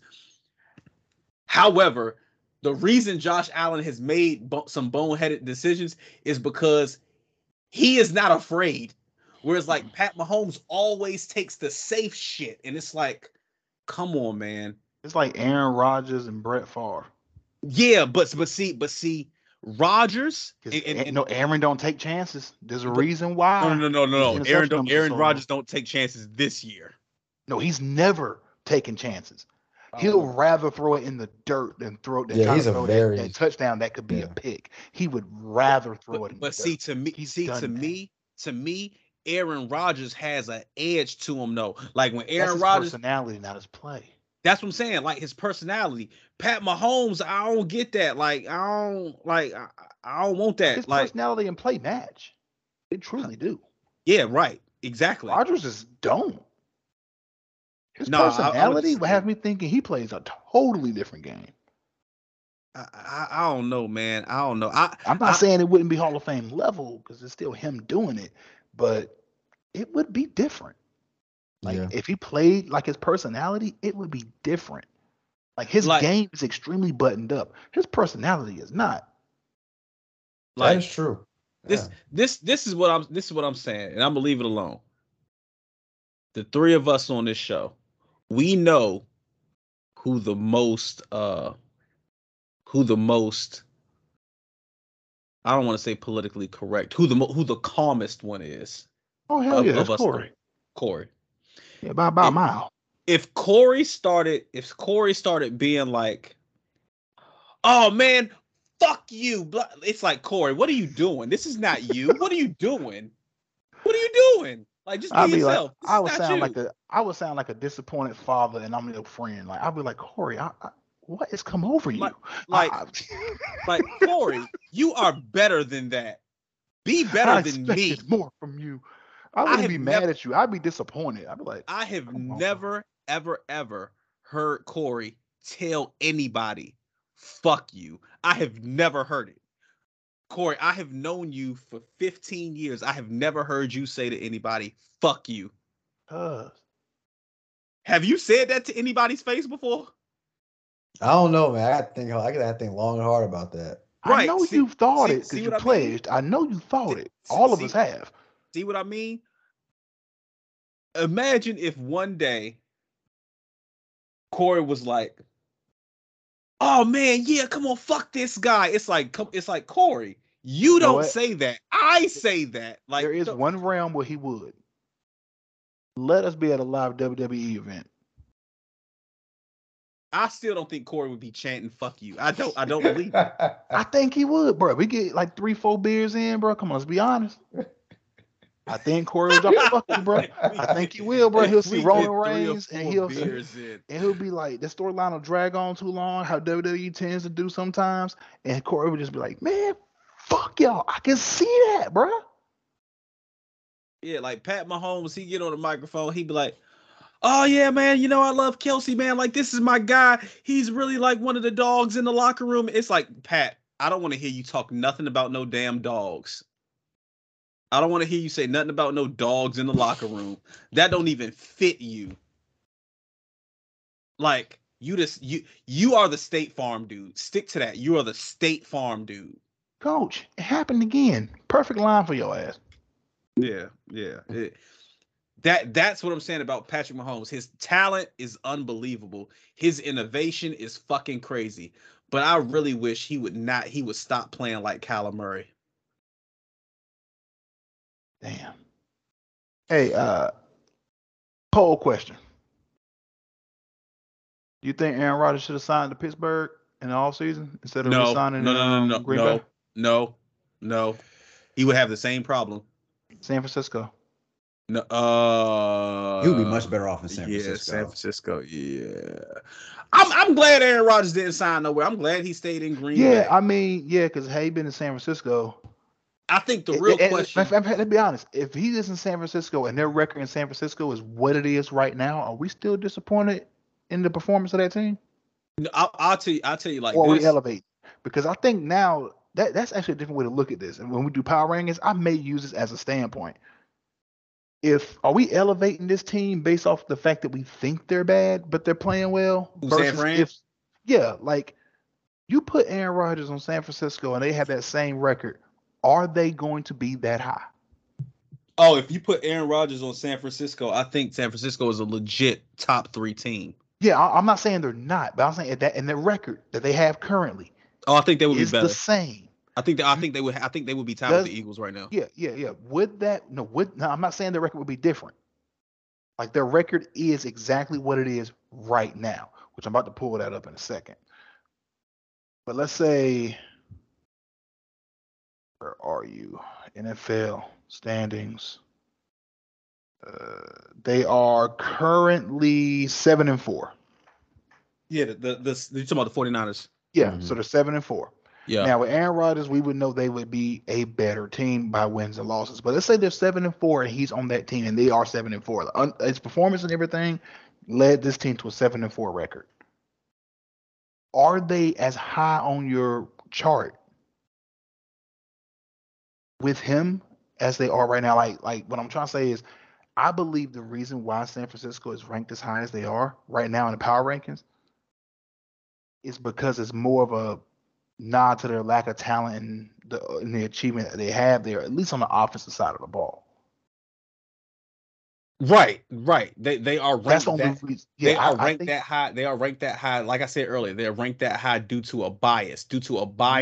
They have Debo. They have Christian McCaffrey. They have Brandon Ayuk playing well. They have Trent Williams on the line. They have this stout defense. They have all of these pieces, and they can be really good. So that means we're going to rank them number 3, rather than ranking them based off of what they've done. You understand what I'm saying? Yeah, that's the point. That's the point I'm trying to make here. Okay, yeah. So I agree. Because you're saying that. I agree with you. Yeah, because if Aaron Rodgers is on that team and they were 7-4, they had the losses that they have and the wins that they have, they're not ranked that goddamn high because you're going to judge that team differently. That's how I look at it. Yeah. Yes. If they have Aaron Rodgers, if San Fran had Aaron Rodgers and the 49ers went 7-4, and on week 13 the power rankings came out, the San Francisco 49ers would not be ranked number 3 because they would be down there with the Jets at round 10. Exactly, because the expectation when you have Aaron Rodgers is to be great, and San Francisco with Aaron Rodgers being 7-4 is not great. So they will put the 49ers at like number 10. I agree 100% with everything you just said. 100%. Like I said, as we talk, more things become clear as to how they truly are. Because I'll be honest with you right now. That's why I said the NFL they're getting these power rankings wrong, yo. They are ranking these teams on a bias. I'm gonna pull up the NFL power rankings real quick because I honestly believe the bottom part of that needs to be redone too. And Corey, I don't know how you feel about it, but like I really feel like they're ranking these teams based on like their history and who they view as scary. For example, I think all 3 of us will agree that San Fran is a scary playoff team. San Fran historically in the playoffs has been more dependable than the Dallas Cowboys. Yeah. So because they are scary, and because historically they've been more dependable than the Dallas Cowboys, to the NFL beat writers, it makes perfect sense to rank them above the Cowboys. Because if the Cowboys was to go up against the 49ers, as good as the Cowboys have been this year, and as bad as the 49ers have been this year, if the Cowboys was to go up against the 49ers, because the 49ers are scarier, we're going to put them above the Cowboys in the power rankings. That makes absolutely zero sense. To me, at least. Yeah. So, I agree. I agree everything you said, Killer. As far as that 49ers ranking is concerned, I can't believe we still talking about it. Honestly, it's that crazy. Like it's that egregious. It's that egregious. Like I did not want to turn back to that topic, like as weird as I did, but that thought hit me as we were talking about Aaron Rodgers and I was talking about that Aaron Rodgers Packers situation. In case y'all don't know, that's kind of where I went with this. The Packers are in a weird situation, but they're in one now that because of how poorly they performed this year, it can be rectified by just focusing on drafting wide receivers at this point. Because you've made the commitment. You gave this man 3 years. You told Jordan Love to sit the fuck down. Which Jordan Love did not look too bad when he came in the second half. He needs to leave. The minute that he put pen to paper, I'm calling my agent. I'm saying, get me to San Francisco, please. The minute he put pen to paper, that's the place I'm calling. Calling my agent, get me to San Francisco Honestly, if you want to be real, Corey, this is for you. But if you or want to be Chicago. real, Jordan Love in the second half of that Packers game, Jordan Love looked better than Trey Lance. Yeah. Jordan Get Love me to had San more time Francisco. too, though. But I mean, Jordan Love only has one career start. Trey Lance got 3.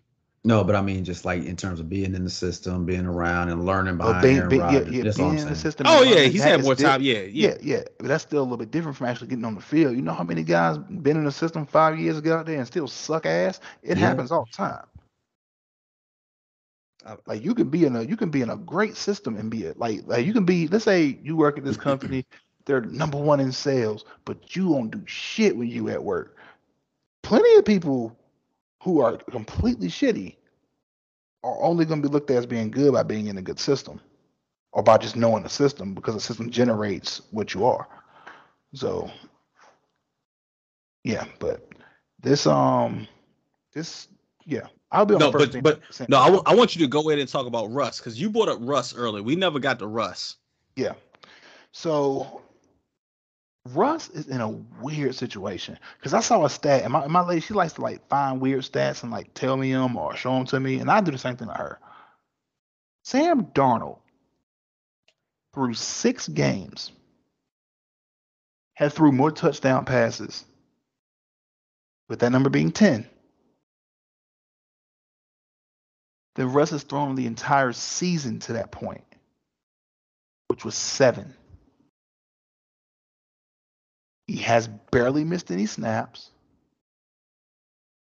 The receiving core, I'm not saying is great by any standard, but it ain't too shabby either. It's not like you don't have talent around you.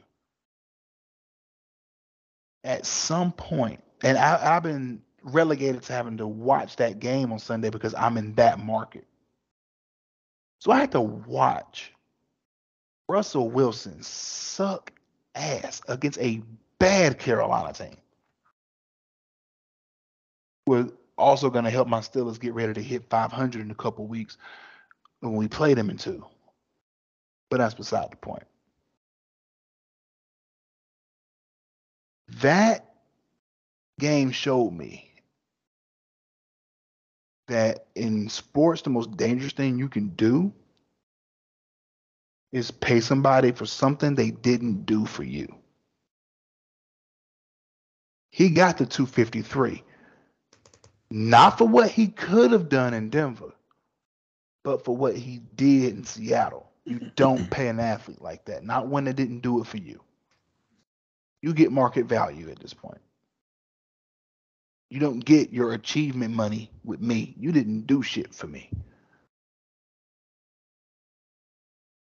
So That's interesting. I want you to put a pin in that thought. Put a pin in that thought. Yeah, because that applies to to another topic that we'll talk about. Before we end the show. Yeah, and I have a good feeling what we're gonna get to on that. Yeah. With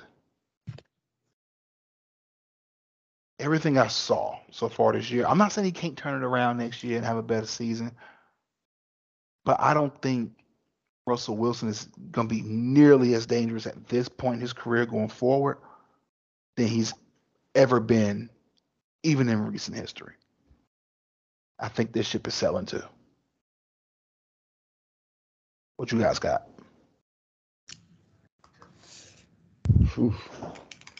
Corey, you got it. Russ looks washed this year.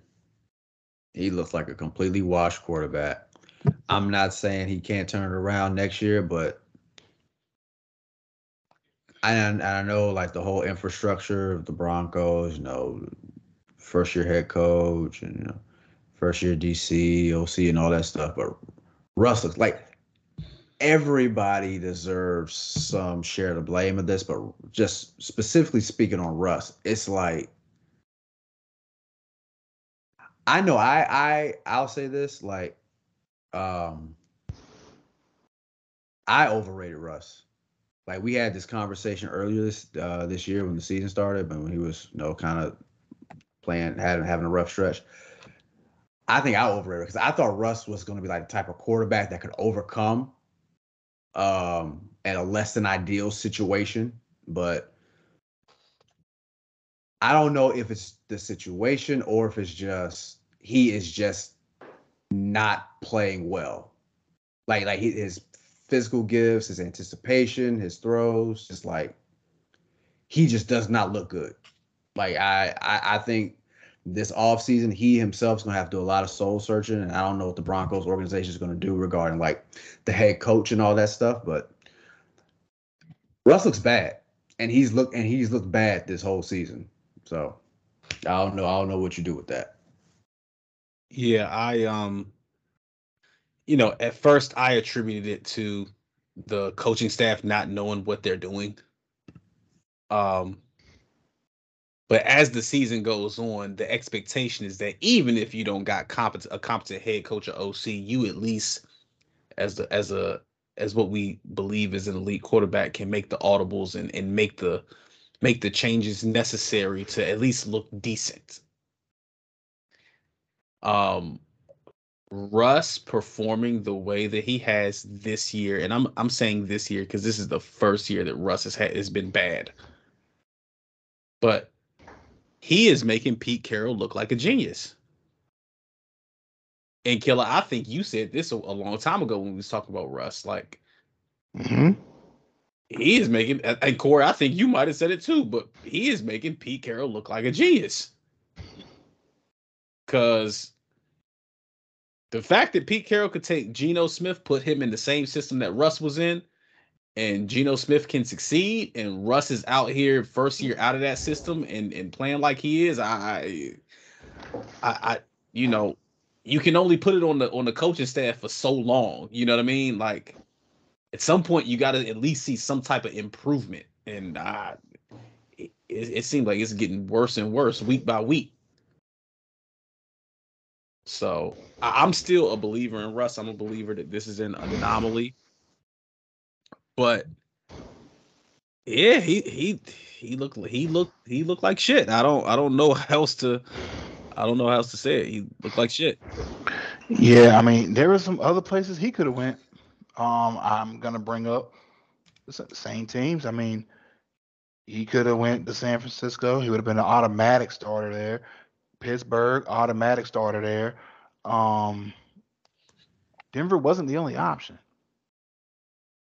Who's more disappointing, the Broncos or the Raiders?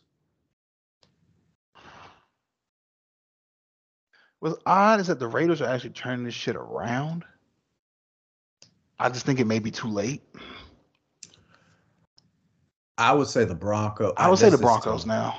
Yeah, I would say I'll have to just because I've Russell Wilson to me was a better quarterback than Derek Carr, and I just thought the Broncos. I thought the Broncos would just look competent, even above competent. Like they look horrible, and I was not expecting that from them. Just completely unexpected. Out of everybody in that division, the Broncos to me is the most disappointing. Yeah, because I think the all the Raiders added was Devontae. Did they add anything on defense? Was that Khalil Mack they added? No, the Chargers got Khalil Mack. Chargers got Khalil Mack. Okay. Yes, so they got Khalil Mack along with the one of the Bosa's you don't like. But yeah. Looking at it, I think the only other teams I would have been disappointed in this, like as far as their record goes, I am disappointed in the Raiders, but the games they lost have been close ones.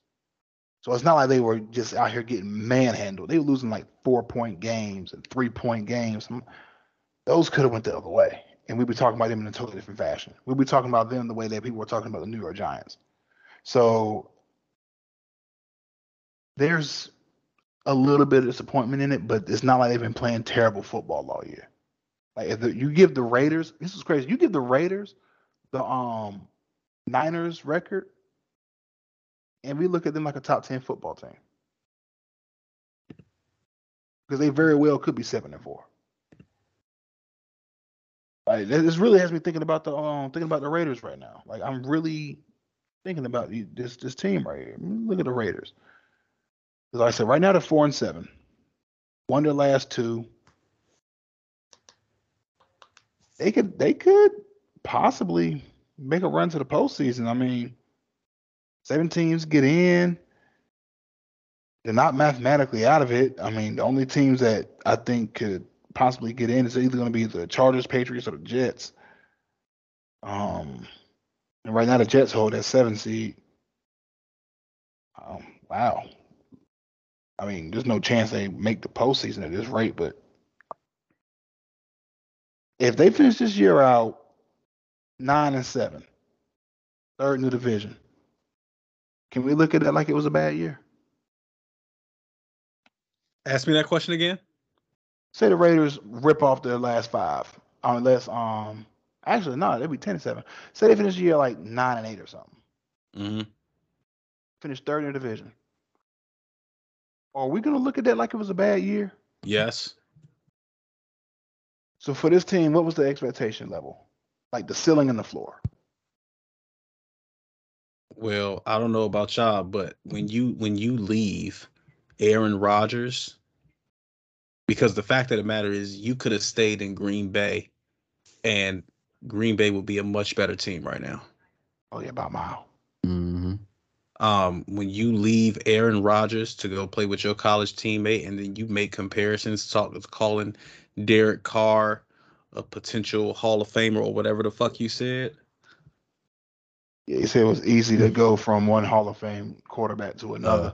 And I was like, come on, brother, you're doing too much. When you say some shit like that, yeah, the expectation is better than 9-8. My expectation, I mean, if they finish like 9-8, I guess my personal expectation they'll be right around that line because I had the Chiefs first and I had the Broncos second. Then I can't remember if I had the Raiders or the Chargers third. I forget. I think I had the Raiders third, but right around there. Chiefs, Raiders, Chargers, Broncos was what I did. Okay. So yeah, so for me, like that's kind of where I would that kind of be in line with where I would see the Raiders, like outside of the playoffs, maybe like on the doorstep, but at the end of the day, like right outside of it. So it'd probably be in line with where I thought they would be. Yeah, and I'm not even sure this is apology worthy, but we did have the Off the Sticks Bowl game that got played, which I'm pretty sure y'all like. The hell game you talking about? It was between me and Mike's favorite 2 quarterbacks. It was between Justin Herbert and Kyler Murray. Oh boy! I can honestly say both of them played really well on Sunday. A 1-point game that shows how even they are. Hell no. The game came down to Hell no. Hell no. Hell no. Hell no. Hell no. Came down to 1 point. Even my ass. Even my ass. Justin Herbert is a better quarterback than Kyler Murray. I'm not saying he was better. I'm saying Justin has to win Herbert. games. Justin Herbert is a better quarterback than Kyler Murray. You want to talk about somebody who play like they tuck tail? Come on, yo. Mm-hmm. Oh, I know he do. I'm not defending his play style at all. I was saying he was just winning. He had, to this point, has proven in the league more than Justin Herbert would on the winning level. That's all I said. But let's not have this argument for the 19th time. Both of us stubborn as shit. Neither one of us are gonna move off of that. So, man, just kind of throw it off target here, man. We were off on Friday. Thanks. And I got a chance to watch some Thanksgiving football. I told y'all the Detroit Lions were good, right? To start the year, I said they were going to be very surprising. I need you to define good. I don't know if they good. They were better than what anybody else thought they were. Coming into it, a lot of people had them as one of the worst teams in football. I said, no, they're not. They're one of the worst defenses in football. That is it. That offense is electric, and I knew it had the pace that it could score at that pace. Because I thought Swift was a top 5 back coming into the league this year. I mean, I'll give you that. And don't they got one of the St. Brown boys at wide receiver? Yes, they do. Yep. That's right. He the nasty one. I mean, they both pretty good. Both nasty, but he's the better one.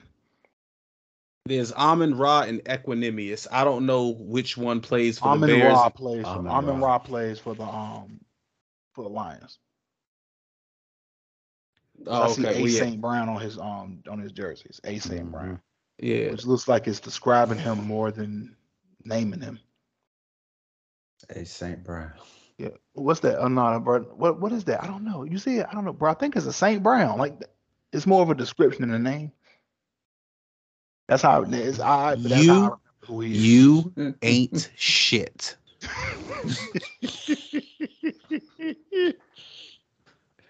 I'm just saying, bro. I'm just saying. I'm just saying. But as I was saying, Oh, okay. Detroit, tell me every fiber in your being was like low key starting to pull for Detroit on Thanksgiving. Like I was low key starting to pull for them. Like I was pulling for him. I was like, yo, they could do this shit. And then they made Thanksgiving happen by pulling to Detroit. And I was like, damn. I was like low key sad about that for like 3 to 4 minutes. I was like, damn. Like, Jordan, you okay? Like, yes. I feel bad for Detroit right now. Like I've never taken pity on a football team before, but I did that on Thursday.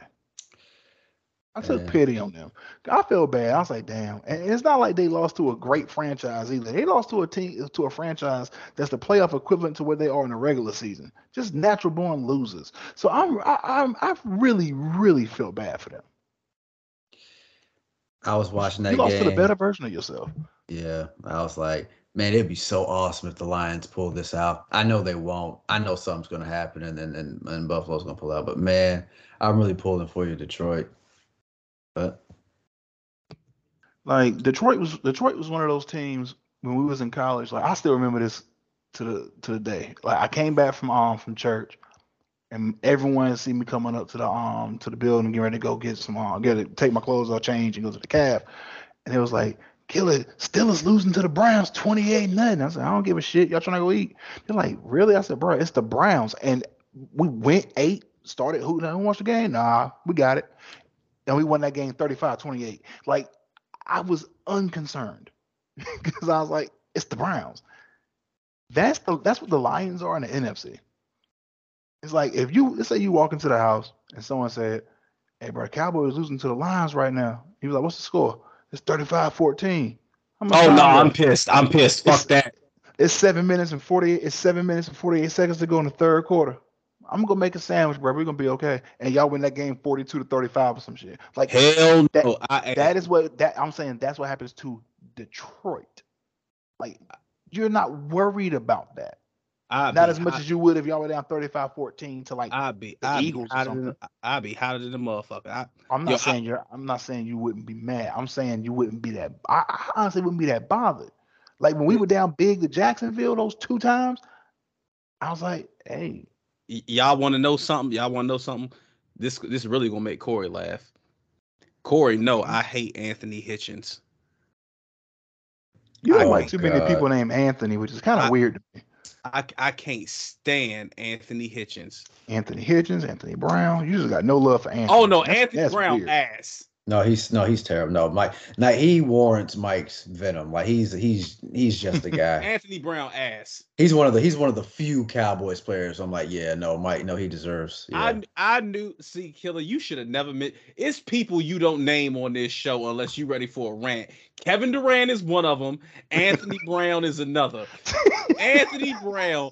I knew Anthony Brown sucked the minute he got a Pringles chip tattooed on his shoulder. Anthony Brown should have been cut. Hold on, bro. You ain't gonna speed past it like you didn't just say that shit. He got what? A Pringles chip tattooed on his shoulder. That's some Russell Wilson shit. The Like, bro, and no. Let me tell you the reason. The reason why he got it, and this was after his rookie year. He got it after his rookie year. The reason why he got that tattoo, according to him, is because he said he's always going to play with a chip on his shoulder. Well, let me tell you right now, somebody must have ate that motherfucker because Anthony Brown is fucking terrible. Anthony Brown is a bottom 5 cornerback in the whole NFL. Oh, bro, god damn. Man, you see that catch that I got the receiver? Please, the Corey, Giants? please. You talk about the 40-yard catch? Yeah. A 44-yard bomb. Anthony Brown didn't even look for the ball until the dude was already over top of him. I'm sitting up here like, if for all of that, push him, pass interference him, do something other than get mossed. Bro, your man's got sexually molested on that catch. I remember what you're talking about, bro. I was Anthony Brown, man. Ugh. Look, let me finish what I was saying about Anthony Hitchens, though. Mm-hmm. I couldn't stand Anthony Hitchens when he played for the Cowboys. But you was talking about losing to the Lions. Mm-hmm. I thank the Lord as much as I can. Whenever I see Anthony Hitchens, I thank him and the Lord that he grabbed that tight end's face mask, because if the Lions tight end would have caught that pass when we played them in the playoffs all them years ago, the Lions would have eliminated us. The Lions would have eliminated that. Anthony Hitchens, if he did not grab the face mask before the ball got to him, we would have lost. And guess what? The ref didn't call it. I forgot all about that. Yeah, you're right. If he would have caught that pass, we would have lost to the Lions in the playoffs. Man, yeah, that was. Yeah, you know that face mask I'm talking. Yeah. All I remember that play. Hey, killer, look. You don't Google nothing. Don't Google nothing. I'm gonna put the picture in the Discord for you to look at. I'm 100% sure I remember this play. All you have to type in is Anthony Hitchens face mask. Yo, excuse this crumpling sound. I had to go get some gummy bears. Because this conversation deserves the end of my gummy bear bag. Like, it has earned legendary status. I only eat gummy bears on legendary podcast topics, and this is definitely one of them. So you gonna throw this in the Discord, or you gonna throw this in the video chat? Oh, I'm throwing it in the Discord. See, that's not a good picture. You can't see Anthony. You can't see Anthony Hitchens' other hand. It's gonna be in the admins. Yup.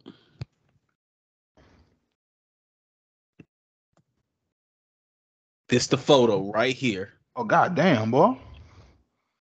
He was trying to see in that dude's soul, boy. His whole goddamn hand in that dude's face, man. Look, I thank the Lord he grabbed that face mask. Because if the dude would have caught that pass, the Lions would have eliminated us. That would have been Matt Stafford's first playoff win. Is Anthony Hitchens still in the league? I think so. Yeah. I mean, honestly, there ain't but like 7 tight ends that people really even talk about in the NFL like that. And I think Pat Freiermuth just moved into number 7. So. Did he used to play for the Steelers? He's a free agent. Yeah. Anthony Hitchens a free agent. Oh, okay. Anthony Hitchens, his last team was the Chiefs. We were just talking about Pat Freiermuth for the Steelers, tight end. Oh yeah. Freiermuth. Yeah, we drafted him last year. He had a bomb ass rookie year. As far as tight ends go. Yeah. All right, yo. Look. Before we get to is he a Hall of Famer? Before we get to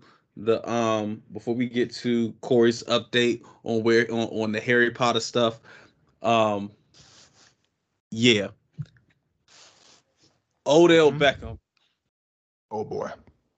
What the hell happened with the plane shit? Does anybody know? Can somebody explain this to me? I literally don't know what the fuck happened. All I know is he was escorted off. Bro was sleepy. That's it. Like they try to say he was on something. I was like, bro, this motherfucker been working out for NFL teams and interviewing for the last 21 days. This motherfucker tired.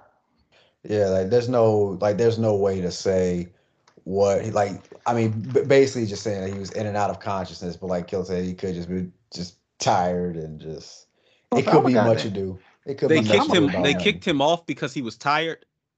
Well, I'm saying he was in and out of consciousness, like he was like trying to say he was wigging, bro. That's what I really trying to say that bro was wigging. But I'm like, look, even if he was in and out of consciousness, bitch, we only going in the air. Whether I'm conscious or unconscious, it is not going to change the state of that plane. Fly, bitch. Killer, I swear, you are a motherfucker we can't take nowhere.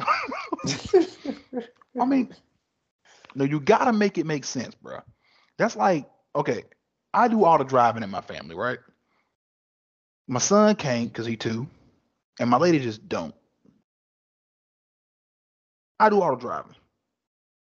I mean, at times it'd be nice if she stays awake. But who the fuck am I to sit there and like, what am I gonna do? Pull over and let her sleep? Nah, that's not her job. It's not her job to drive a goddamn car. I'm the nigga in the driver's seat. Vroom. Same goddamn concept. I just want to know, did you really just say fly, bitch? Yes. Bruh. Fly, bitch. Like, we in the air. Like, me being asleep, bro, as long as I'm in my goddamn seat, buckle the fuck. Like, where exactly does this begin to get egregious? Like, bitch, move. Like, I can legit be on every drug that I can find between here and Durham, North Carolina. And trust me, there's a lot. I can get on a plane and sit my tall black ass down and buckle in. That's all the fuck I need to do. I ain't even gonna lie to you, Killer. You tripping. How, Mike? I'm not flying the goddamn plane. I'm endangering no one if I'm unconscious. What I'm gonna do? Wake up and swing on the bitch? No, I'm just gonna foggily come to. Oh God. Make it make sense. Well, I can't make anything make sense because I asked y'all to update me on what the hell happened. I don't even know what happened. All I saw was Odell Beckham on a plane. And you know what I said when I saw the headline? I said, well, this means he's coming to the Cowboys because if you're the only way you can come to the Cowboys is if you make controversial headlines. Odell made a controversial headline. He coming to the Cowboys. That was my reaction. Okay, so apparently this was before takeoff. They came to him to like to fasten his seatbelt, but he was already in and out of consciousness. And so they thought he could be seriously ill. They feared he could be seriously ill and that a 5-hour flight would make things worse. So that's they call like the paramedics and the fire squad, all those people to just, and basically he didn't want to get up because he was tired. And so that's what that was about. I don't know what was said in terms of like what he said to them, but that's the gist of it. So I'm trying to figure out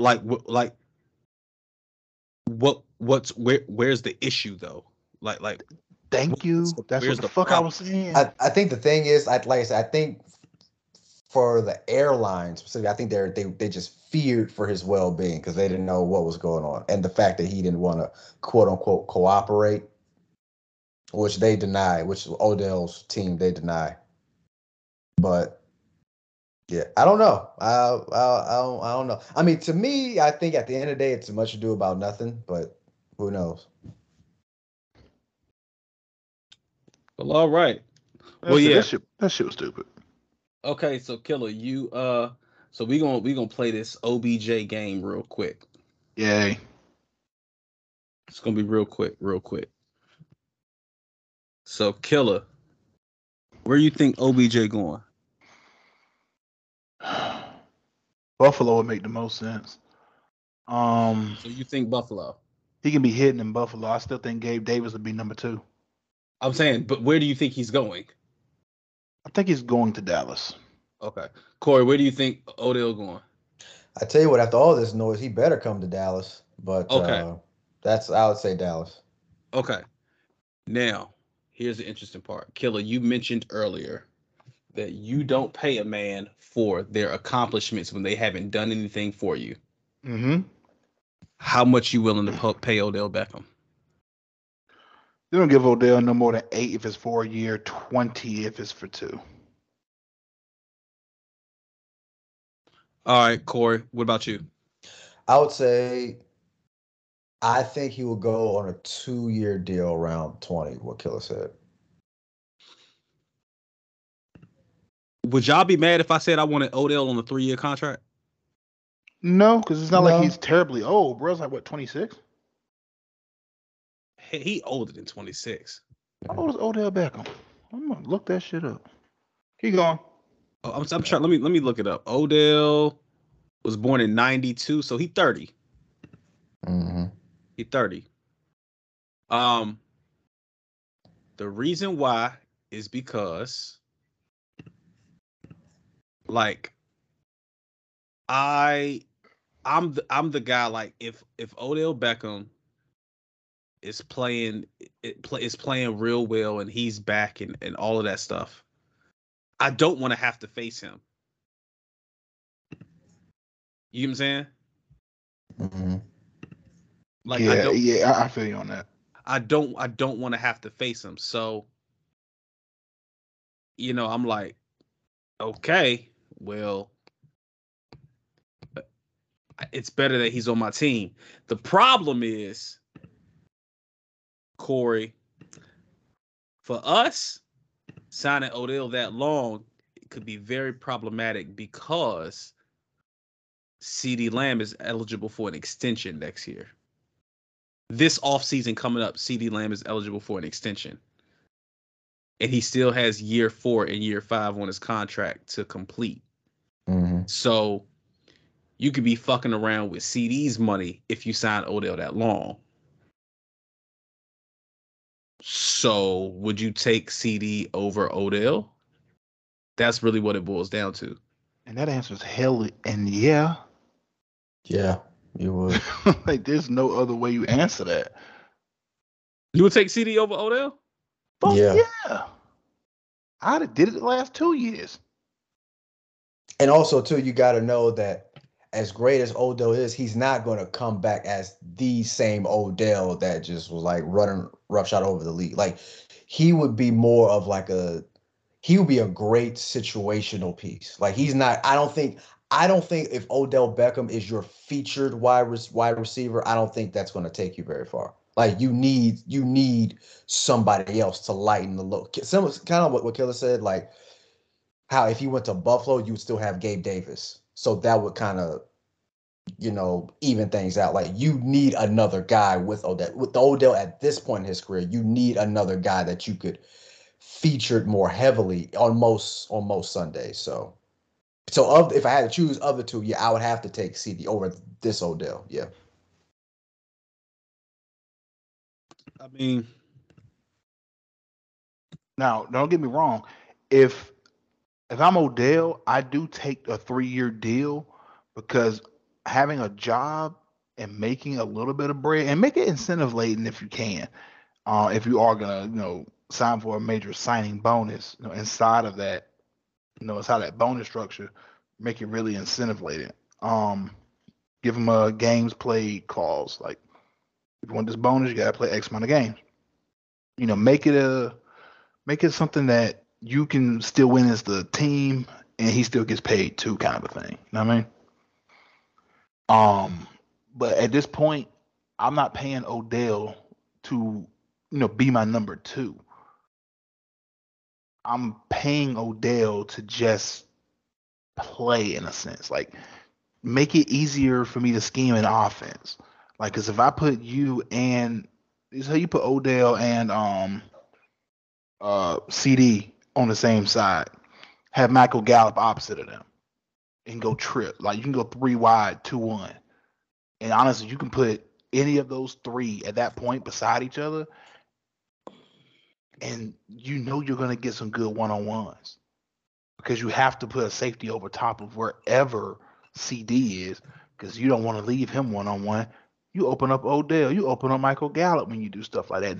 That's why you sign an Odell. And if you can sign him for 3 years and you spend your first round draft pick on a wide receiver, you can now develop that kid. You can bring him along the same way the Steelers did with Antonio Brown. You could bring him along while there's other guys there. And then if he catches fire, you got him and CD on. At this point, CD's paid. You got this guy on a rookie deal, and Odell's money's coming off the books in a year. You straight. I mean, I hear it. I do. Like fiscally, this is a move that Dallas can make. And if I'm Dak, if money is an issue, I'll restructure my deal because this is a Super Bowl caliber move from a scheming standpoint. He doesn't even have to be freaking effective. You still game plan for this dude. You got to. You don't just let him get off because that's exactly what Cincinnati was doing before he got hurt. Odell was torching their ass. They were giving Odell one-on-ones. I wouldn't even have bothered with Cooper Kupp. I would have been planning for this. You playing for the explosive guy, not Mr. 117,000 catches for 1,800 yards. I'm not game planning for that. I think my hesitation is CeeDee Lamb.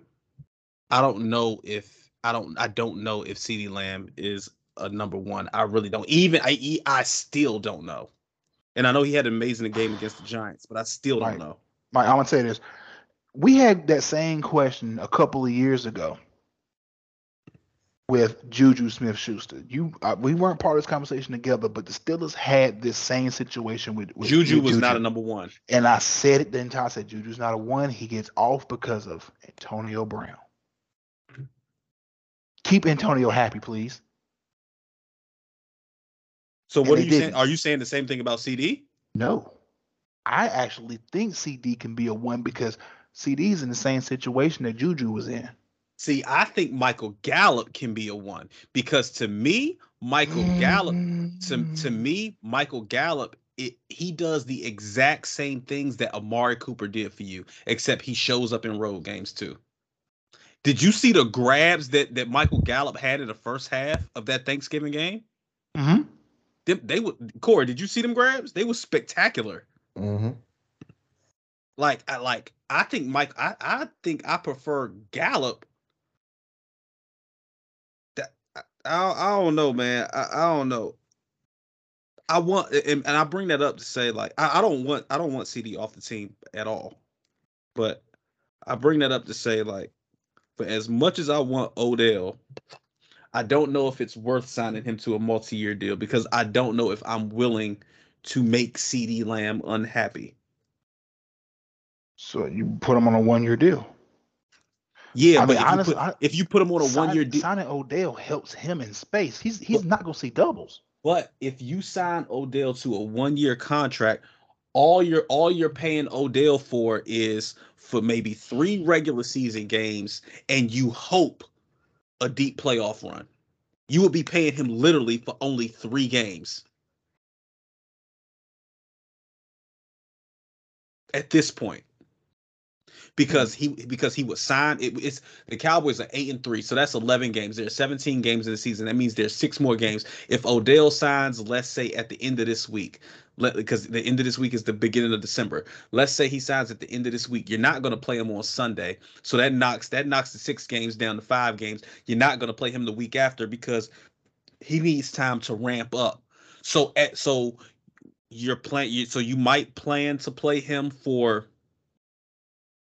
4 games, maybe.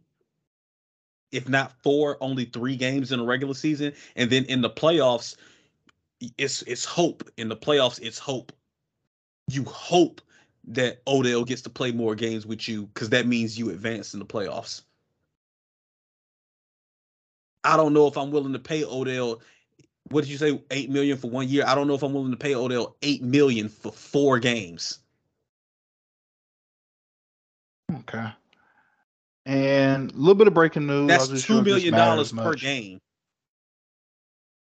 Hey, got a little bit of breaking news here. Low key off subject, but kind of the UAB, Alabama Birmingham just hired Trent Dilfer, your head coach. Yeah, that ain't no breaking news. They ain't gonna do shit. Just saying, he's no. That's the second. That's the second analyst from ESPN to get hired within the last month. Yeah. Yeah, it sure is. That's what the news is for me. Like I said, I don't give a damn about the news story. Deion Sanders got an offer from Colorado. Yeah, Yep. if I'm him, if he leaves Jackson, I mean, do you think what he came to do for HBCU football is really over?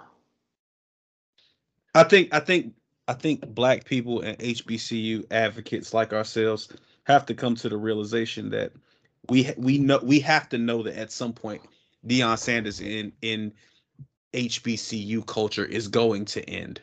He's going to want a top coaching job. He's going to want a power conference job. I mean, that it's a part of growth in a career field. You always want to grow. You always want to advance in your career. The advancement is getting to a Power Five conference, which means that eventually he's going to have to leave Jackson State. I don't know if I would leave Jackson State for Colorado. Mm-mm. It'll have to be a SEC, ACC, Big 12, Big 10.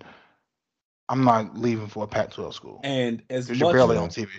And as much as I gave as much shit as I gave Eddie Robinson Jr. when he made that Deion Sanders isn't swag comment, this is what he meant by saying Deion Sanders isn't swag, because Eddie Robinson Jr. he gonna be in the swag. He gonna be in the conference. If he's not coaching his alma mater, which he's doing right now, he gonna be coaching another team in the SWAC division. Deion Sanders, the SWAC is a stepping stone for Deion Sanders in his coaching career. And that's what Eddie Robinson meant when he was saying Deion Sanders isn't SWAC. Now, he was wrong to say it considering everything that Deion Sanders has done for that conference. Mm-hmm. But the translation, this is what he meant. This is Eddie Robinson Jr.'s life. The other coaches in SWAC, this is like they live and breathe SWAC. For Deion Sanders, this is a stepping stone. So I think us black people, HBCU alumni, I think we have to come to the realization that like this is a stepping stone for Deion Sanders. If he leaves, it's gonna suck. But while he was here, he did a hell of a fucking job. 100%. So I don't want to see him leave for Colorado though. I want to see him as the head coach of Florida State. He deserves it. And after the season, and it was crazy, after the season Norvell had, I don't think that's gonna happen. It's probably not gonna happen. But if he's not gonna be the head coach of Florida State, I think that he should. Hey, look, I need to make a call to the Texas Longhorns right now. Get Sark the fuck out of there. Get Sark the fuck out. Go make an offer to Deion Sanders. Do you know what Deion Sanders at Texas would do to that program? Especially considering the fact that he got his main notoriety for his career for young people is with the Dallas Cowboys. Mm-hmm. Could you imagine what that would do for the Texas Longhorn football program? You may think this is gonna sound crazy, but when I think about the Dallas Cowboys, the first two people that come to mind for me are Deion Sanders and Michael Irvin. Yeah. I don't think Emmett or Troy or was a Staubach, Dorsett comes up every once in a while. And what's the other running back y'all had? Herschel Walker. And Herschel Walker. Well, they come to mind a little bit too. And it's a perfect storm because Texas is going to the SEC. Mm-hmm. Yeah, that's true. The biggest football conference there is. So yeah, that's different.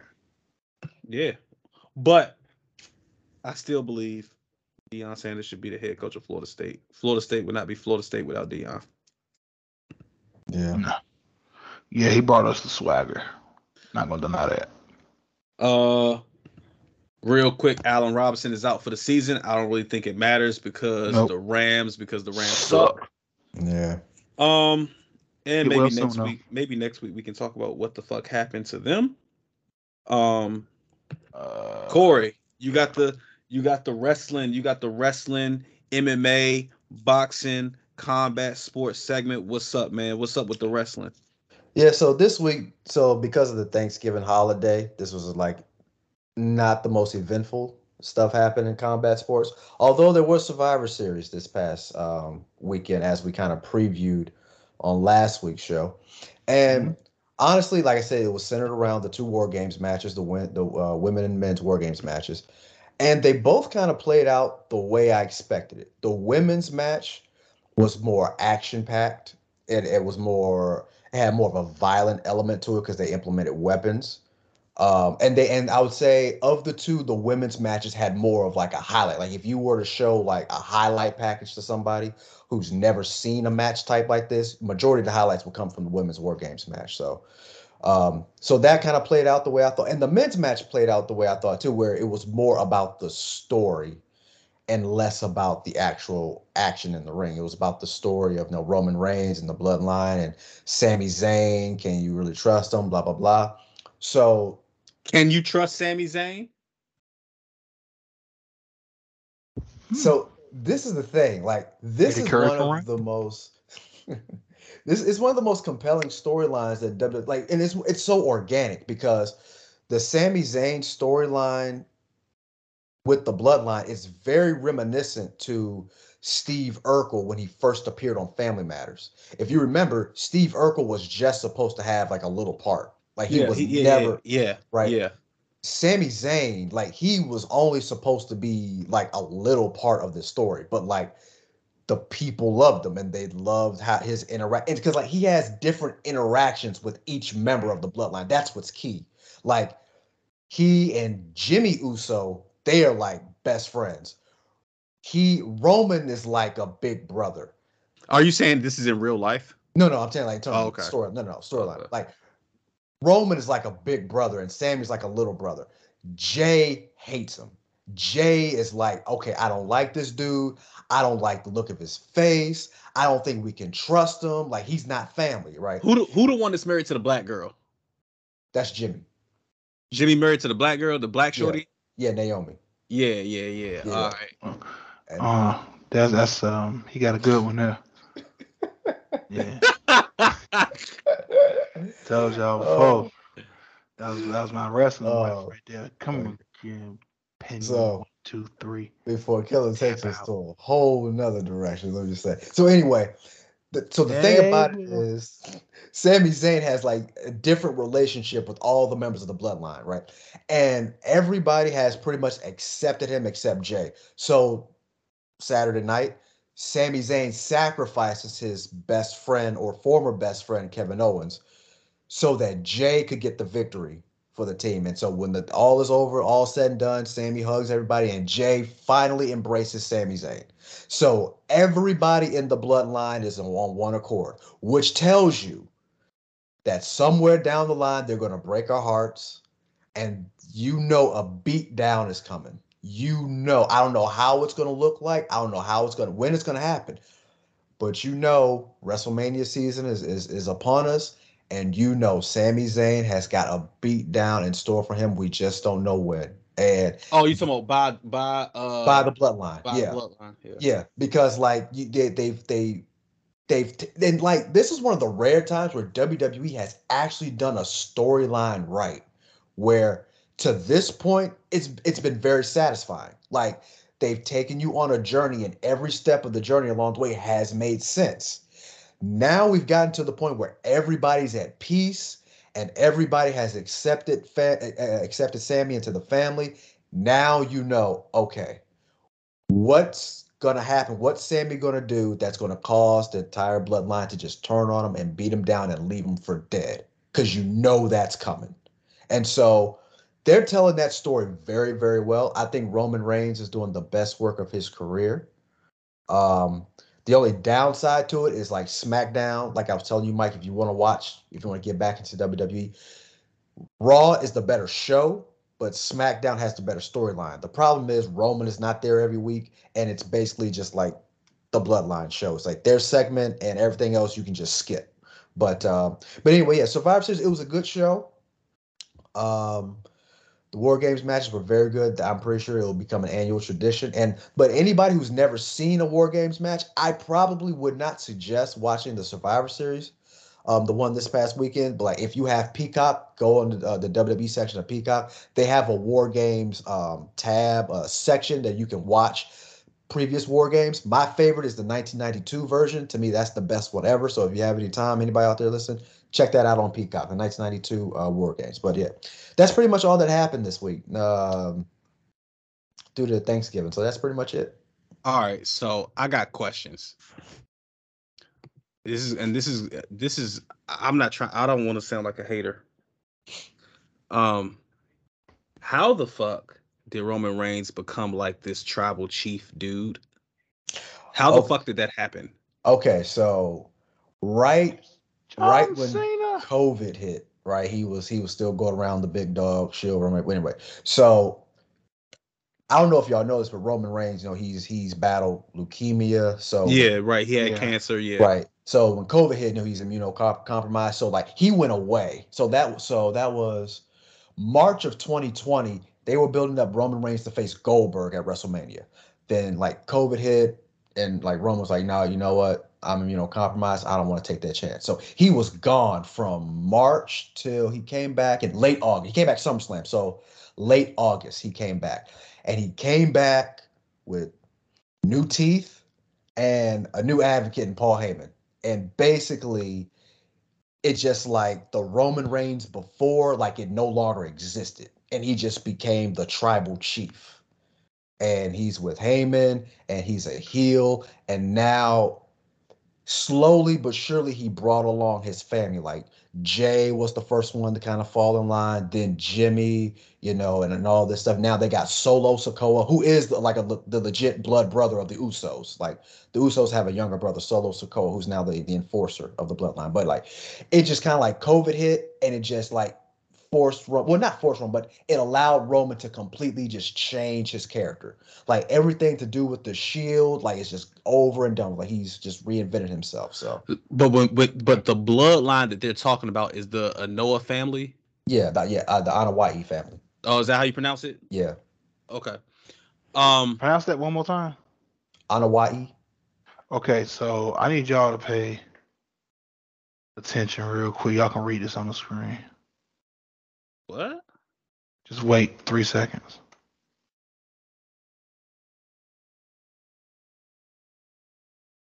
What? What? Wait, what?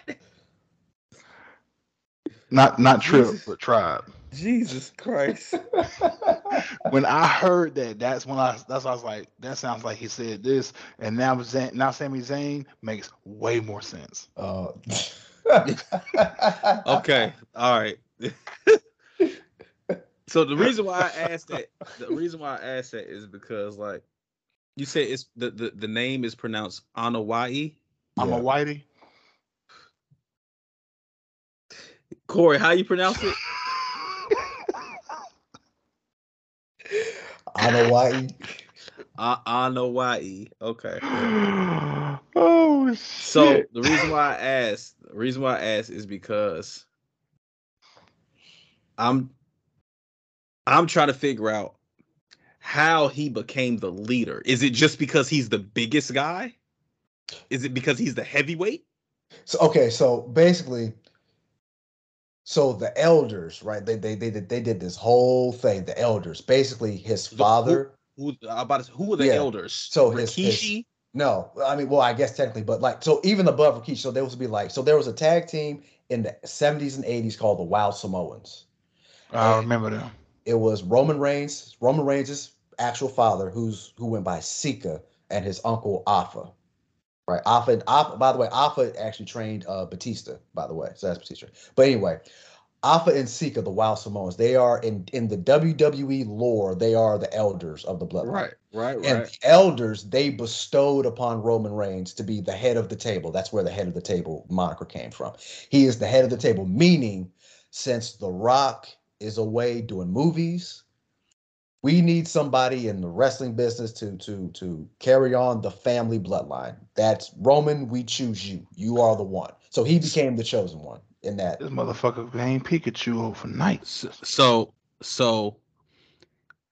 when The Rock makes his every once in a while appearance, Roman Reigns is not the head of the table for that episode, I'm assuming. And see, that's why people say when Roman and Rock, if they wrestle, the title doesn't need to be associated, because now you have someone in The Rock who could walk in and say, "Oh, hold on, like I'm The Rock, like you're doing great, but you're not the head of the table." You know what I mean? Like that's a very easy story to tell. And That's The an easy Rock, The story. Rock is still a part-time wrestler, correct?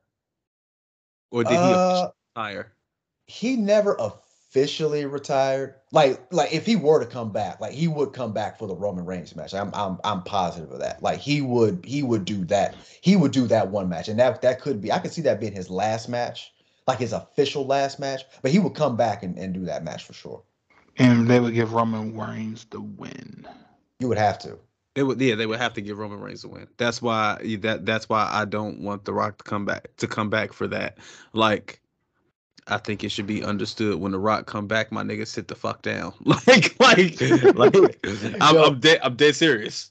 But think about that. Like that's an easy, natural story. Like it is. And obviously, Roman, like toe to toe, tit for tat. Roman can't go toe to toe with The Rock. But hell no. But what I'm saying is, like, Roman would have some interesting things to say. Like there's a lot of back and forth they could do on the microphone that will make it, oh, he's got a point. Oh, he's got a point. Like it would be Roman a great he has some pretty decent mic skills. I'm not saying he's anywhere near The Rock, but he's pretty good on mic. No, he's not bad. He's not bad at all on the mic. No, he's not bad at all. He's bad on facial expressions. But Corey, you know exactly what the hell I'm talking about. That stupid ass face to look at instead of AJ Styles. I'm like, bro, yeah.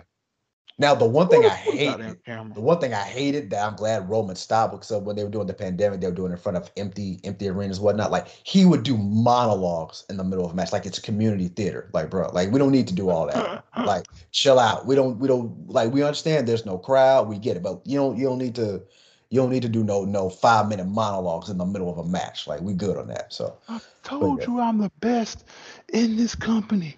Punch. Eat a dick. Like, we good on that. Roman Reigns back then had Russell Wilson energy. Look, that's why I wanted to ask, because you know, with wrestling, everything to me goes back to The Rock. Everything. The Rock and Stone Cold, everything goes back to them. So I'm sitting here trying to figure out how, if The Rock is still alive, and he is, how this man is at the quote unquote head of the table.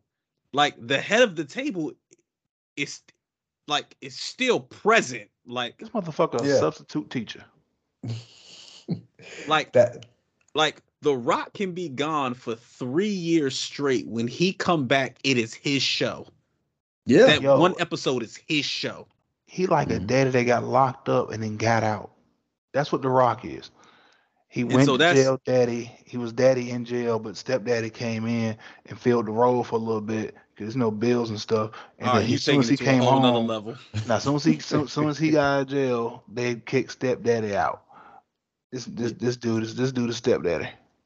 But yeah, that's what I'm trying to figure out. I'm like, this whole tribal chief head of the table thing is cool and everything, but I don't know how you can be the head of the table if your elder can come back any show he want and the whole episode be about his return.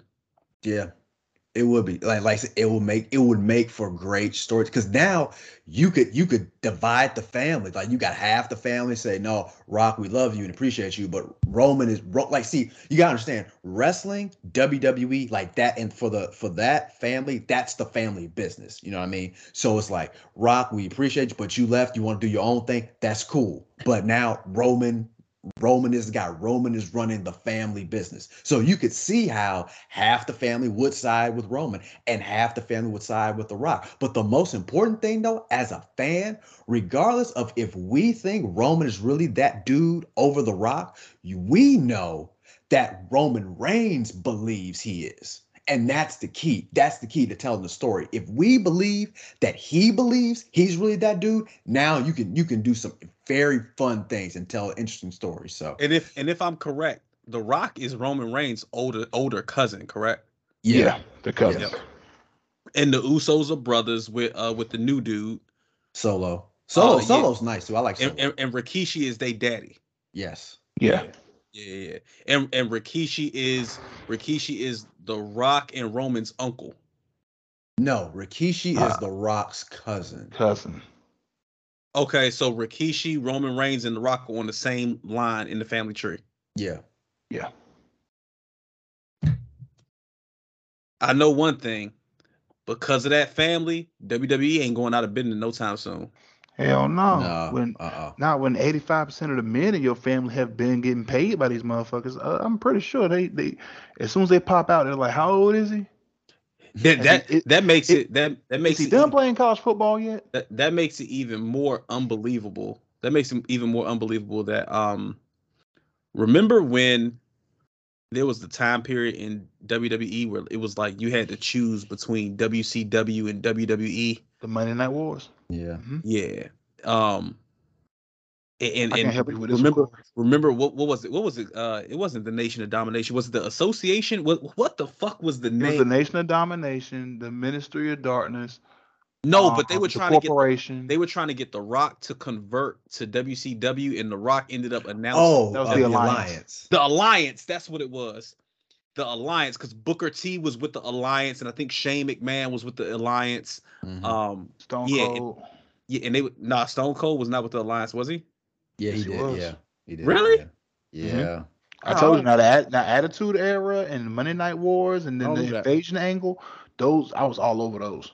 Yeah, that was 2001. But yeah, like they was trying to get The Rock to join the Alliance, and The Rock was like, he's staying with WWE. Fuck out of here. And me, when I learned about the family, I'm like, oh, well, that was a no-brainer. We all should have known that. Mm-hmm. But yeah. All right. What's me, Austin? Real quick, Nate Diaz is no longer on the UFC roster. He has filled out his contract obligations. Is he going to fight anymore? Is he going to Bellator? Do you know anything about that? Man, Nate Diaz need to sit down. Yeah, he need to sit all the way down. Yeah, like I don't I'm a Nate Diaz fan, but I don't need to see him fight anymore. Like nope. I don't need to see him. Like, he good. Like if he wants to start his own company, I'm all for that. But I don't want to see him fight anymore. I mean, if he goes anywhere at this point, I believe it's going to be Bellator. It's kind of like the spot you go to on your way out. It's the MLS of soccer. Yeah. Like you go there to it's the MLS. Oh, my bad. It's the MLS of combat sports. Yeah, like you go there to collect the check. It's still okay in the way of competition. You're definitely not the biggest show in town, but if someone gave you people tickets, you go. You know what I mean? Yeah, it's like Dwight Howard averaging 40, 38 rebounds and 12 assists over in Taiwan, but you take him to the NBA, he averaging 7, 7, and 2.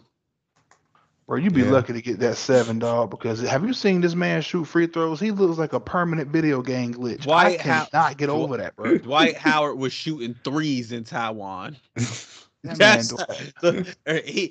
probably the tallest player in the whole damn league.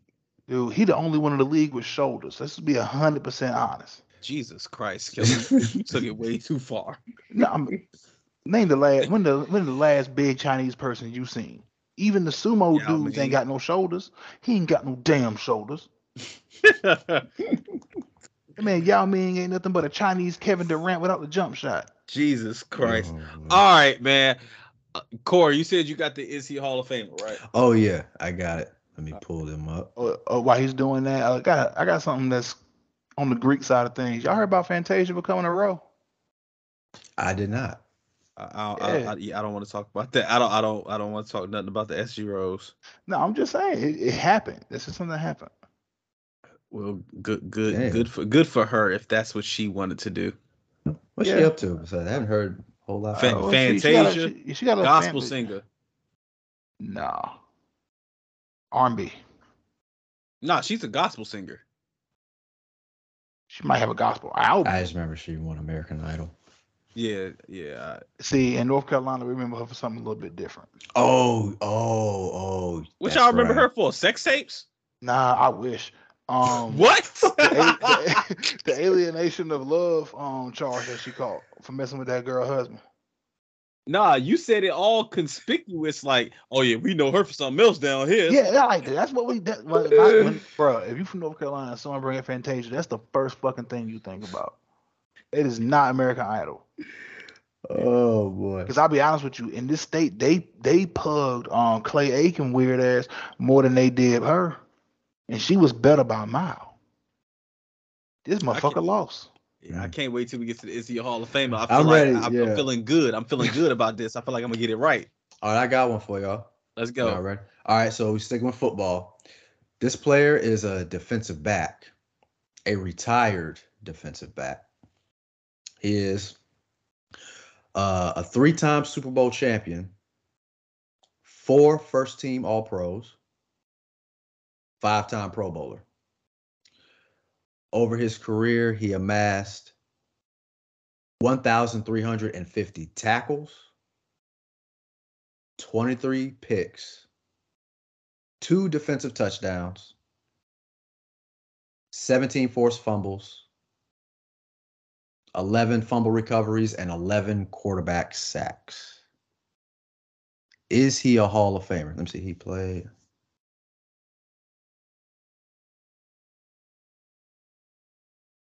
13 years. 13 years. How many teams? He played 13 years. Yep. He played for one team. One team for 13 years? Has 3 Super Bowls? Mm-hmm. Want to make this any easier? So he was a defensive back? Mm-hmm. Yeah, Corey, do you want to make this any easier? Because I already know who you're talking about. I know I Mike pulled knows this too, up 'cause he for- played I for the Dallas pulled- Cowboys. I use this guy for a reason. Okay. Darren Woodson. All right. Killer, are you locking in your answer? It's Darren Woodson, bro. Okay. Ain't too many DBs got 3 rings. I just want to point out that this person, I don't know if y'all know this or not. This person is my all-time favorite Cowboy. I fucking knew who it was. This Darren Woodson. This person is the reason why I love the safety position more than any other position on the football field. The man is Darren Woodson of the Dallas Cowboys. He should have been in the Hall of Fame. He is absolutely a Hall of Famer. It is honestly a tragedy, and quite frankly, it's a snub that the NFL has not put him or Nate Newton in the Hall of Fame. So yeah, it's definitely Darren Woodson, and he is absolutely a Hall of Famer. That's why I bring it up, because like, how in the world has he had to wait so long to get into, to even make it to, like, I think he's only made it to the semifinal round. Yep. Like, how is that like, why? Yep.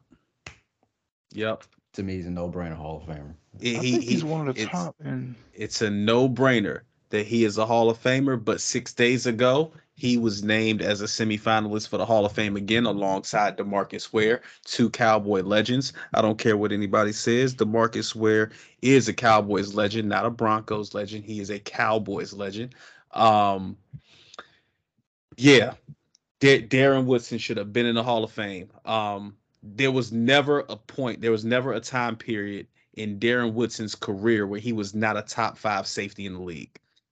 even in his old age, he was wrong. All 13 years, he was a top 5 safety in the league. If you don't believe me, you better go ask somebody older than me because I'm not lying to you. They can ask my old ass. Yeah, this man's a Hall of Famer through and through. There's not too many safeties. If I was like building a defense, I would pick before him. And the ones that I would, the no-brainer Hall of Famers, the Ed Reeds, the Troys. I'm not even sure there's any guys playing right now I would put over him. Like, would you put Charles Woodson at safety or? I put him at personally, corner. I would put him at corner too. Okay, what about Rod Woodson? You play him at safety or corner? Safety. That's tough, man. Because he did both. He did both. He was a lockdown for the Steelers. He was a lock for the yes. See that's the when I think of Rod Woodson, I think of corner for the Steelers. But I know he had great years and as a he played safety great years also. with safety with the Raiders. So and there's one team I can't fucking stand is the Raiders. Because for some reason we keep losing to these. Beside the point. Yeah. You see like how the marker of great you have to be for me to put you ahead of Darren Woodson? I've only gotten to, and I had to ask for two people by positions because they played both. Darren damn well could have played linebacker and honestly might have been better there, but y'all was so goddamn deep at linebacker that you almost had to play him at safety. I'm going to tell you right now, he could have been Micah Parsons. One of the most underrated defensive backs. One of the most underrated defensive back tandems was Darren Woodson and George Teague. Oh, George Teague was nice. George Teague was nice. George Teague was not Hall of Fame nice, but George Teague was nice. George Teague, for those of you who don't know, is the motherfucker who knocked Terrell Owens off of the star when Terrell Owens was playing for the 49ers. That was George Teague. Him and Darren Woodson, that was a pretty nice duo. Mm-hmm. And don't get started when you talk about Darren Woodson lined up on the same side that Deion Sanders was covering. You was not throwing over there. That you was not throwing over there with Darren Woodson and Deion Sanders. That was a cardinal sin.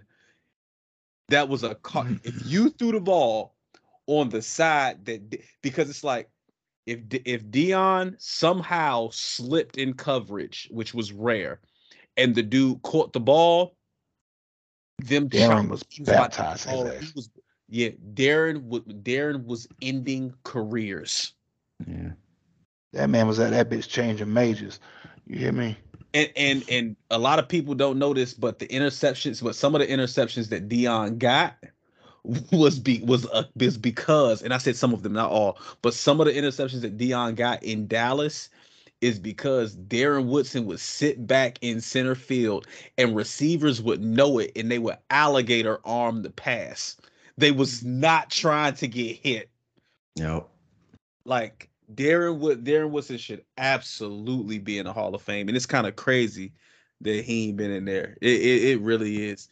Honestly, it's a few safeties. Like the NFL don't value safeties. It's a few that should have been in there. Cam Chancellor, like we did him before, he should be in there. It's a few safeties that really and here's the crazy thing. And this is what I got pissed off last year about. Leroy Glover is not a Hall of Famer. He got inducted into the Hall of Fame last year. Before Darren Woodson? Yes, Leroy Glover of the Green Bay Packers got inducted last year. I think Leroy Glover. I think Dallas Cowboys, but that's just me. Like, not Leroy Glover. I think it's Leroy Butler. Leroy Butler. Oh, Leroy Butler. Yeah, Leroy Butler. Someone smacked the shit out of that Hall of Fame committee. Leroy Butler. And I'm not saying he was a bum, but Leroy Butler was nowhere near as good as Darren Woodson. And he got in the Hall of Fame, and Darren Woodson still ain't in there. Yeah, that's crazy. That's wild. That's crazy. I should try to throw on what's that safety for the Pats? We talked about him before. Oh, Rodney Harrison. No, not Rodney Harrison. Lloyd Rodney Harrison's a Malloy. Hall of Famer. Not Lloyd Malloy. He was a corner. Oh. What's that boy name? It was Troy Vincent.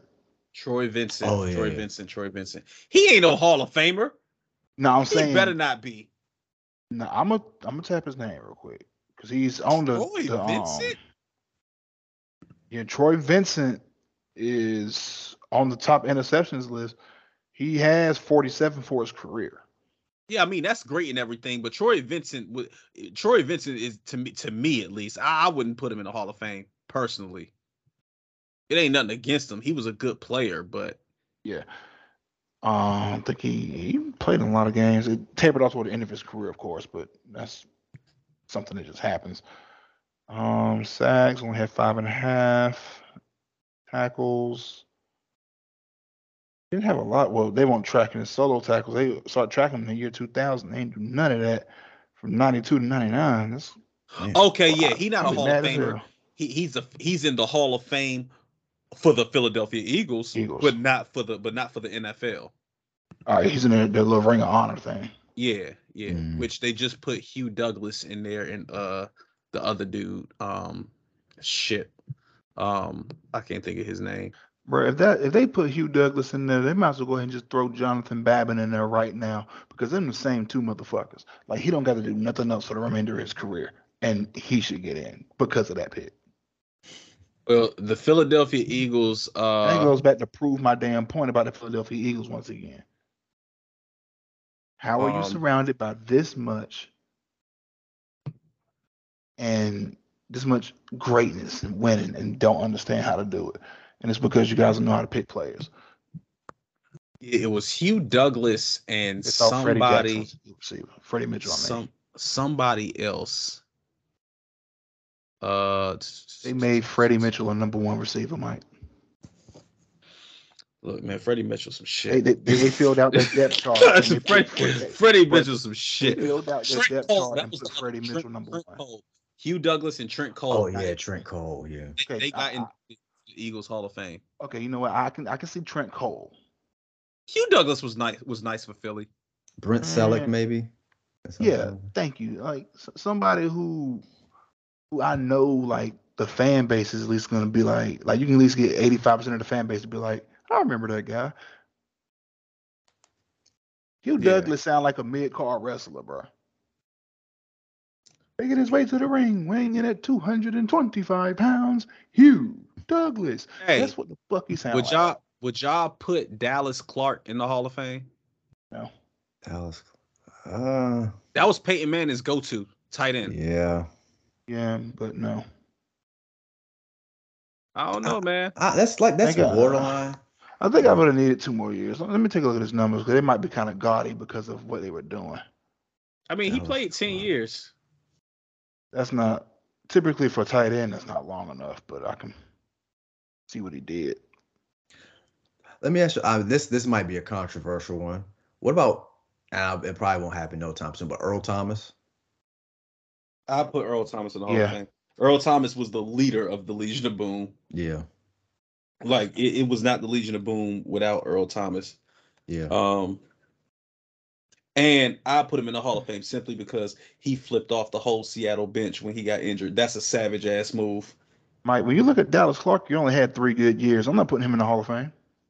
Okay, I was just asking.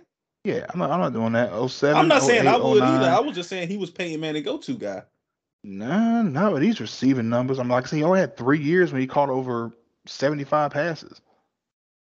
Yo, y'all should see Shaq trying to ride this unicycle. This man about to bust his ass. Mike, what the fuck are you watching? YouTube or TV? No, I'm watching Inside the NBA. What game are you watching? On TNT. What game were you watching? Because it's like a million o'clock out. The Clippers just beat Portland. Did I pick that on my player shit so I can get the VC for that? I think I did. I think I picked that game. Oh, I forgot you could do that. I haven't done that in so long on 2K. Pick like the real games. Mm-hmm. I haven't you done can that. You can play them, man. You can play them, man. You can pick them for wins. And if you pick the right one, I just always go pick for correct. You get 100 VC for every correct pick. I've gotten the same. I got VC for the same picks 3 weeks in a row. I just been getting 800 free VC every day I walk up to that thing, and I hit the jackpot 2 days in a row for 5,000 VC. Damn. Yeah, I don't know why. I think 2K want to keep me playing because I've been playing Pokemon too damn much. Say what you want. I'm Pokemon champion after a week. That's including 2 days where I couldn't play the Switch because I'm an active father. All right. This is our welcome back show. It's been a while since y'all got a chance to hear our sultry voices, and we appreciate y'all rocking with us for this long, yo, for real, for real. And guys, I'll let y'all know we did gain another listener tonight. It was one of my Time friends. out. Hmm? Time out. Hmm? Corey, what's up with Harry Potter? Oh shit! Oh, Good time. yeah. Good time. So I've gone through all of my. I have to watch Deathly Hallows Part 2.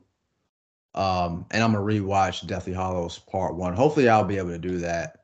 You watched them back to back.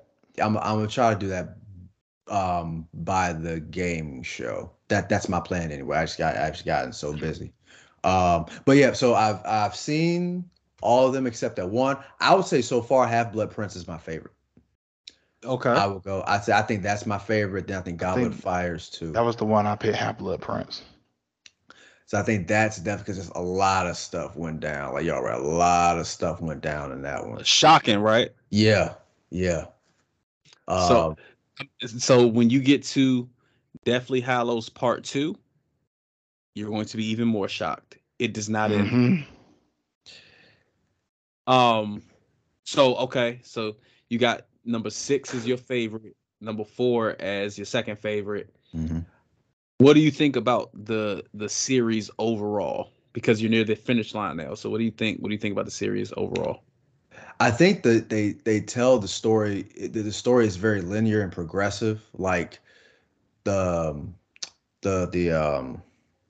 spells and the curses that you see in like the Sorcerer's Stone. Like by the time you get to like where I am now, Deathly Hallows Part 1, it's like just amplified. It's like more intricate. It's more. It's almost like you're progressing in the school with the characters. You know what I'm saying? Like Right. Like, so that's very cool. That's very good storytelling. And that was the thing. That's the reason why I'm addicted to Harry Potter now the way that I am, is like when the Harry Potter J.K. Rowling did a good Rowling, however you pronounce her name. I think it's Rowling, J.K. Rowling. She did a good job, she did a good job with how she set the movies up. What she when you realize, when you sit down and think about it, she took one age group of people, which happened to be our age group. She took one age group of people, and when we was around 11, 12 years old, Harry Potter was 11, 12 years old in his first year at Hogwarts. When the second movie came out, our age group matched their age group. When the third one, our age group matched their age group. You know what I'm saying? So like we got to grow with the story. So I think that was like genius. You know what I mean? Yeah, like it was crazy. Me and my wife's first date was going to see the second not the second movie, but Deathly Hallows Part 2. That was our first date. So yeah, but yeah, nah, I'm glad you enjoying it, man. That progression is real, yo. So compare it to, so I've always said, like, Harry Potter to me is the greatest movie series ever made. I know there's Star Wars. There's some other ones. The main comparison that Harry Potter gets is Star Wars because of how the Star Wars series is ongoing and ongoing and ongoing, just like Harry Potter was. Which one do you prefer? Between Harry Potter and Star Wars? Yeah. Harry Potter, because Star Wars, the original, like I don't know, but the episodes, I think 4, 5, and 6. Yeah. Like those were good movies. And I especially like The Empire Strikes Back. But after that, those initial 3, it's kind of falls off me. Oh, then I do like the newer ones too, but like the original is like my favorite set of Star Wars movies. But after that, it kind of like doesn't hit quite the same. Harry Potter, it's like it each movie progresses like to another level. Like even though like I said, my favorite is 6, then after 6 is 4, it's still like, okay, I have to watch 5. I have to see how 5 sets up 6. And I see how the Order of the Phoenix is very important to the story arc Mm-hmm. that they're trying to tell. And so like I said, from a story progression standpoint, I would say Harry Potter, and this is without me seeing like how it ends, but like I would prefer Harry Potter to Star Wars. Like to me, like I said, it just progresses better to me, and it grips me a little bit more. And like I said, man, they hooked me with the Sorcerer's Stone because I was like, yo, man, this is Home Alone. Yo, this is Yo, real shit. It is very Home Alone-ish. It's Home Alone. Here's the crazy thing. It doesn't end after the last movie because Fantastic Beast is the prequel to Harry To all Potter. of that. Oh wow, I didn't know that. So Fantastic Beast is okay. So It's like 500 years before? 200 200 years, no, something like no, that? no, Like, it's not 500. It's not 500. It's not 500. It might like be 50? no. It might be something. It might be something like 100 years before, something like Yeah, that. I know it it's might like be 100, 200 years. yeah, But I know it's a time ago, but as far as the Wizarding World goes, it's not a ton of time. it might not even be 100. It might not even be 100 years Yeah, before. I'm saying that because of Dumbledore is the reason I'm saying that. No, right. You're talking about because of how Dumbledore looks, but you got to remember, like Corey, you just saw Half Blood Prince, right? Mm-hmm. I want to say it was in 6. There is a scene in one of the Harry Potter movies where the textbook that they're using is called Fantastic Beast. And where to find them. The book was written by Newt Scamander. Mm-hmm. And that was that's the textbook that was one of the textbooks that they were using at Hogwarts. Mm-hmm. Well, it's referenced in the first book. The Fantastic Beasts series. The Fantastic Beasts series is when you learn who Newt Scamander is, and then you realize like the textbook that Harry and Ron and Hermione were using in that class was written by Newt Scamander based on the events that are happening in the Fantastic Beast movies. Wow. So yeah, so what's happening in the Fantastic Beast movies? The main character is this guy named Newt Scamander. He's essentially the Harry Potter of that series. His experiences with these creatures, he jots them down and he writes them down and he writes a book. Hogwarts uses his book as a textbook to teach the students about the different magical beasts. Oh wow, okay. Yeah, so it's not like a what's happening at Hogwarts before Harry gets there. It's a what's happening in the magical world before you even know about Harry. Mm-hmm. It's when it like in Fantastic Beasts you learn that okay, the British magical school is called Hogwarts, but the American magical school is called Ilvermorny. So like Hogwarts is set in London, but like Ilvermorny is in the US. And so like you start to learn a little bit about like the different magical schools and like the different locales and stuff like that. Like it's real it's detail oriented. Like kind of like the Triwizard Tournament introduced you to 3 of the schools. Keep in mind the American school was not in that movie. Yeah, the American school wasn't in that movie. So like you said Goblet of Fire was like your second one. So like you remember like those little flamingo looking girls, right? Yeah, yes. Yeah. So they were from like some magical school somewhere, I forgot where. And then like Victor Crumb and his boys, they was from That's like Russia. like Yeah. Like that. some Mhm. Russian magical school or something like that. So like there's all of these different magical schools or whatever with Fantastic Beasts. Like you learn a little bit about the American magical school, and it's real detail oriented. Like you know who Bellatrix Lestrange is, right? Yeah, that crazy woman. Yeah. Bro, she's grungy and sexy though. Bro. You got Man. like So Why she you don't know whether to like lay her down or give her a bath first. Bro, Like she but ain't see she ain't have but to kill my see mans though, man. yeah, serious, I yeah, man. give serious black. And the thing is, Sirius and Bellatrix is cousins. Mm-hmm. Oh wow. Yeah, they cousins. Like if you remember Order of the Phoenix, the fifth movie, Harry was at Sirius Black's house, Mhm. and they had the family tree on the wall, and and what you call it, Bellatrix Lestrange, her picture was blacked out, but her name was on there. Like Oh they wow. yeah, Bellatrix Lestrange, her maiden name is Black. She married into the Lestrange family. Oh, okay. Yeah. Damn. And here's the thing, in Fantastic Beast, Newt Scamander is like head over heels over this girl named Lita Lestrange. So Sister-in-law.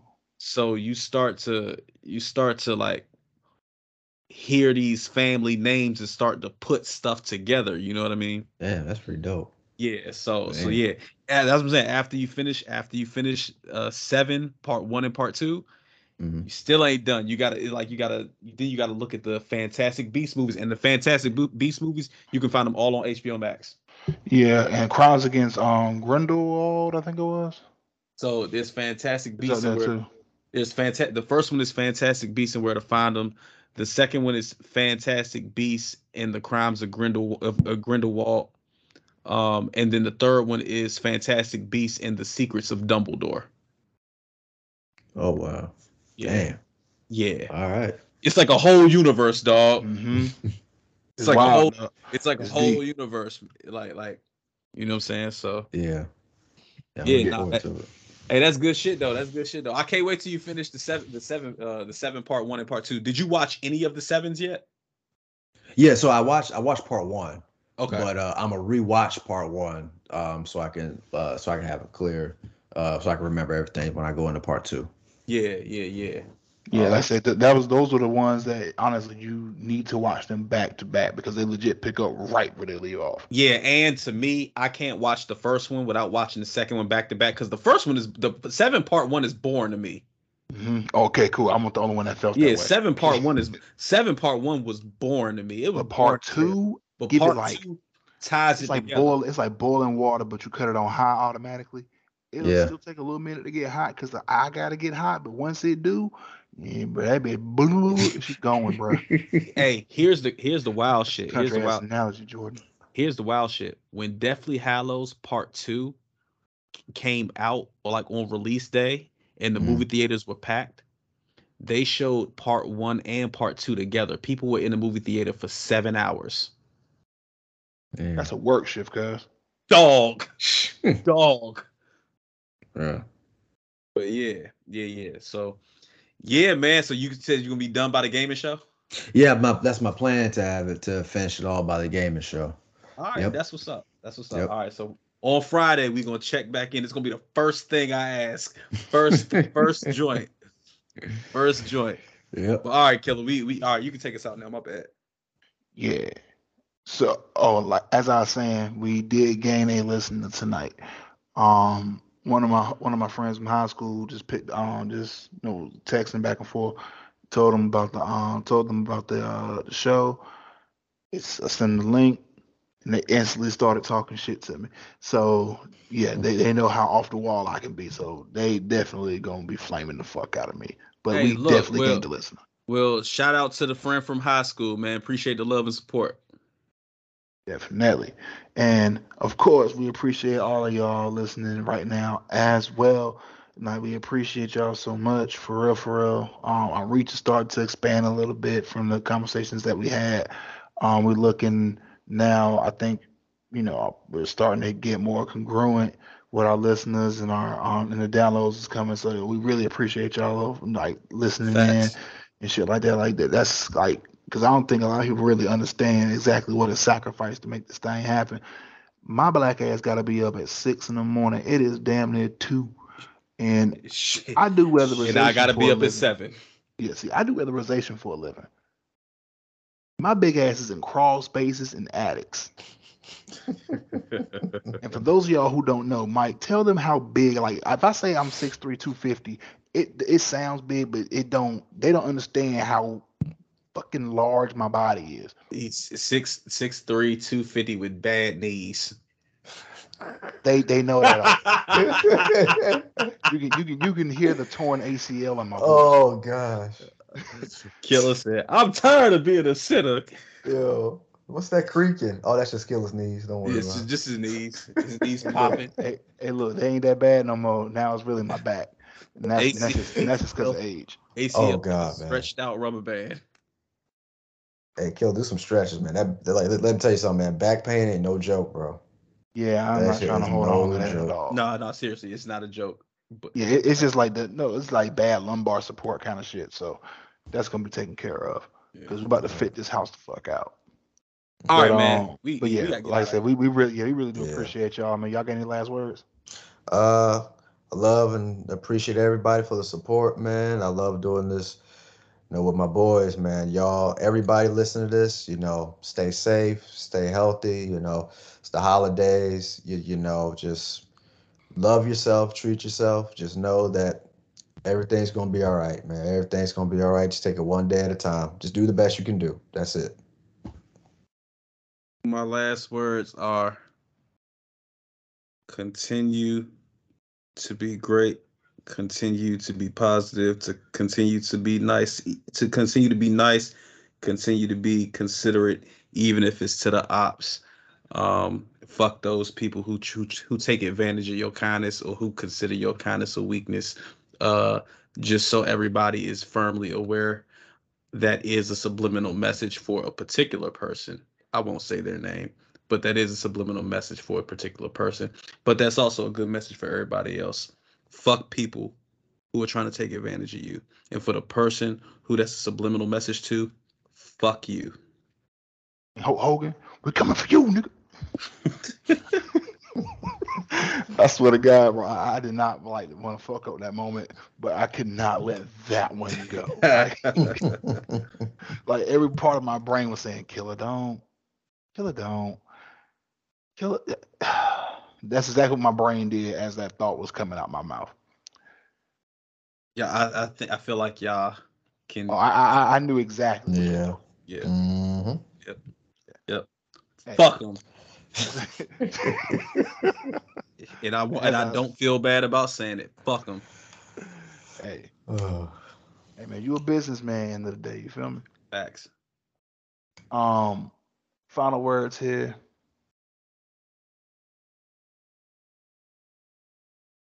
God damn it. I was about to say, did your mic go out? What the fuck happened? Nah, I wanted to say this. College football playoff committee. Do the right thing. That's all the fuck I ask. And we will be watching closely. Yeah, very closely. Because I want to, if this happens, I want to hear how this bullshit even is justifiable. All right, Killer, we getting out of here. Don't go on no rant.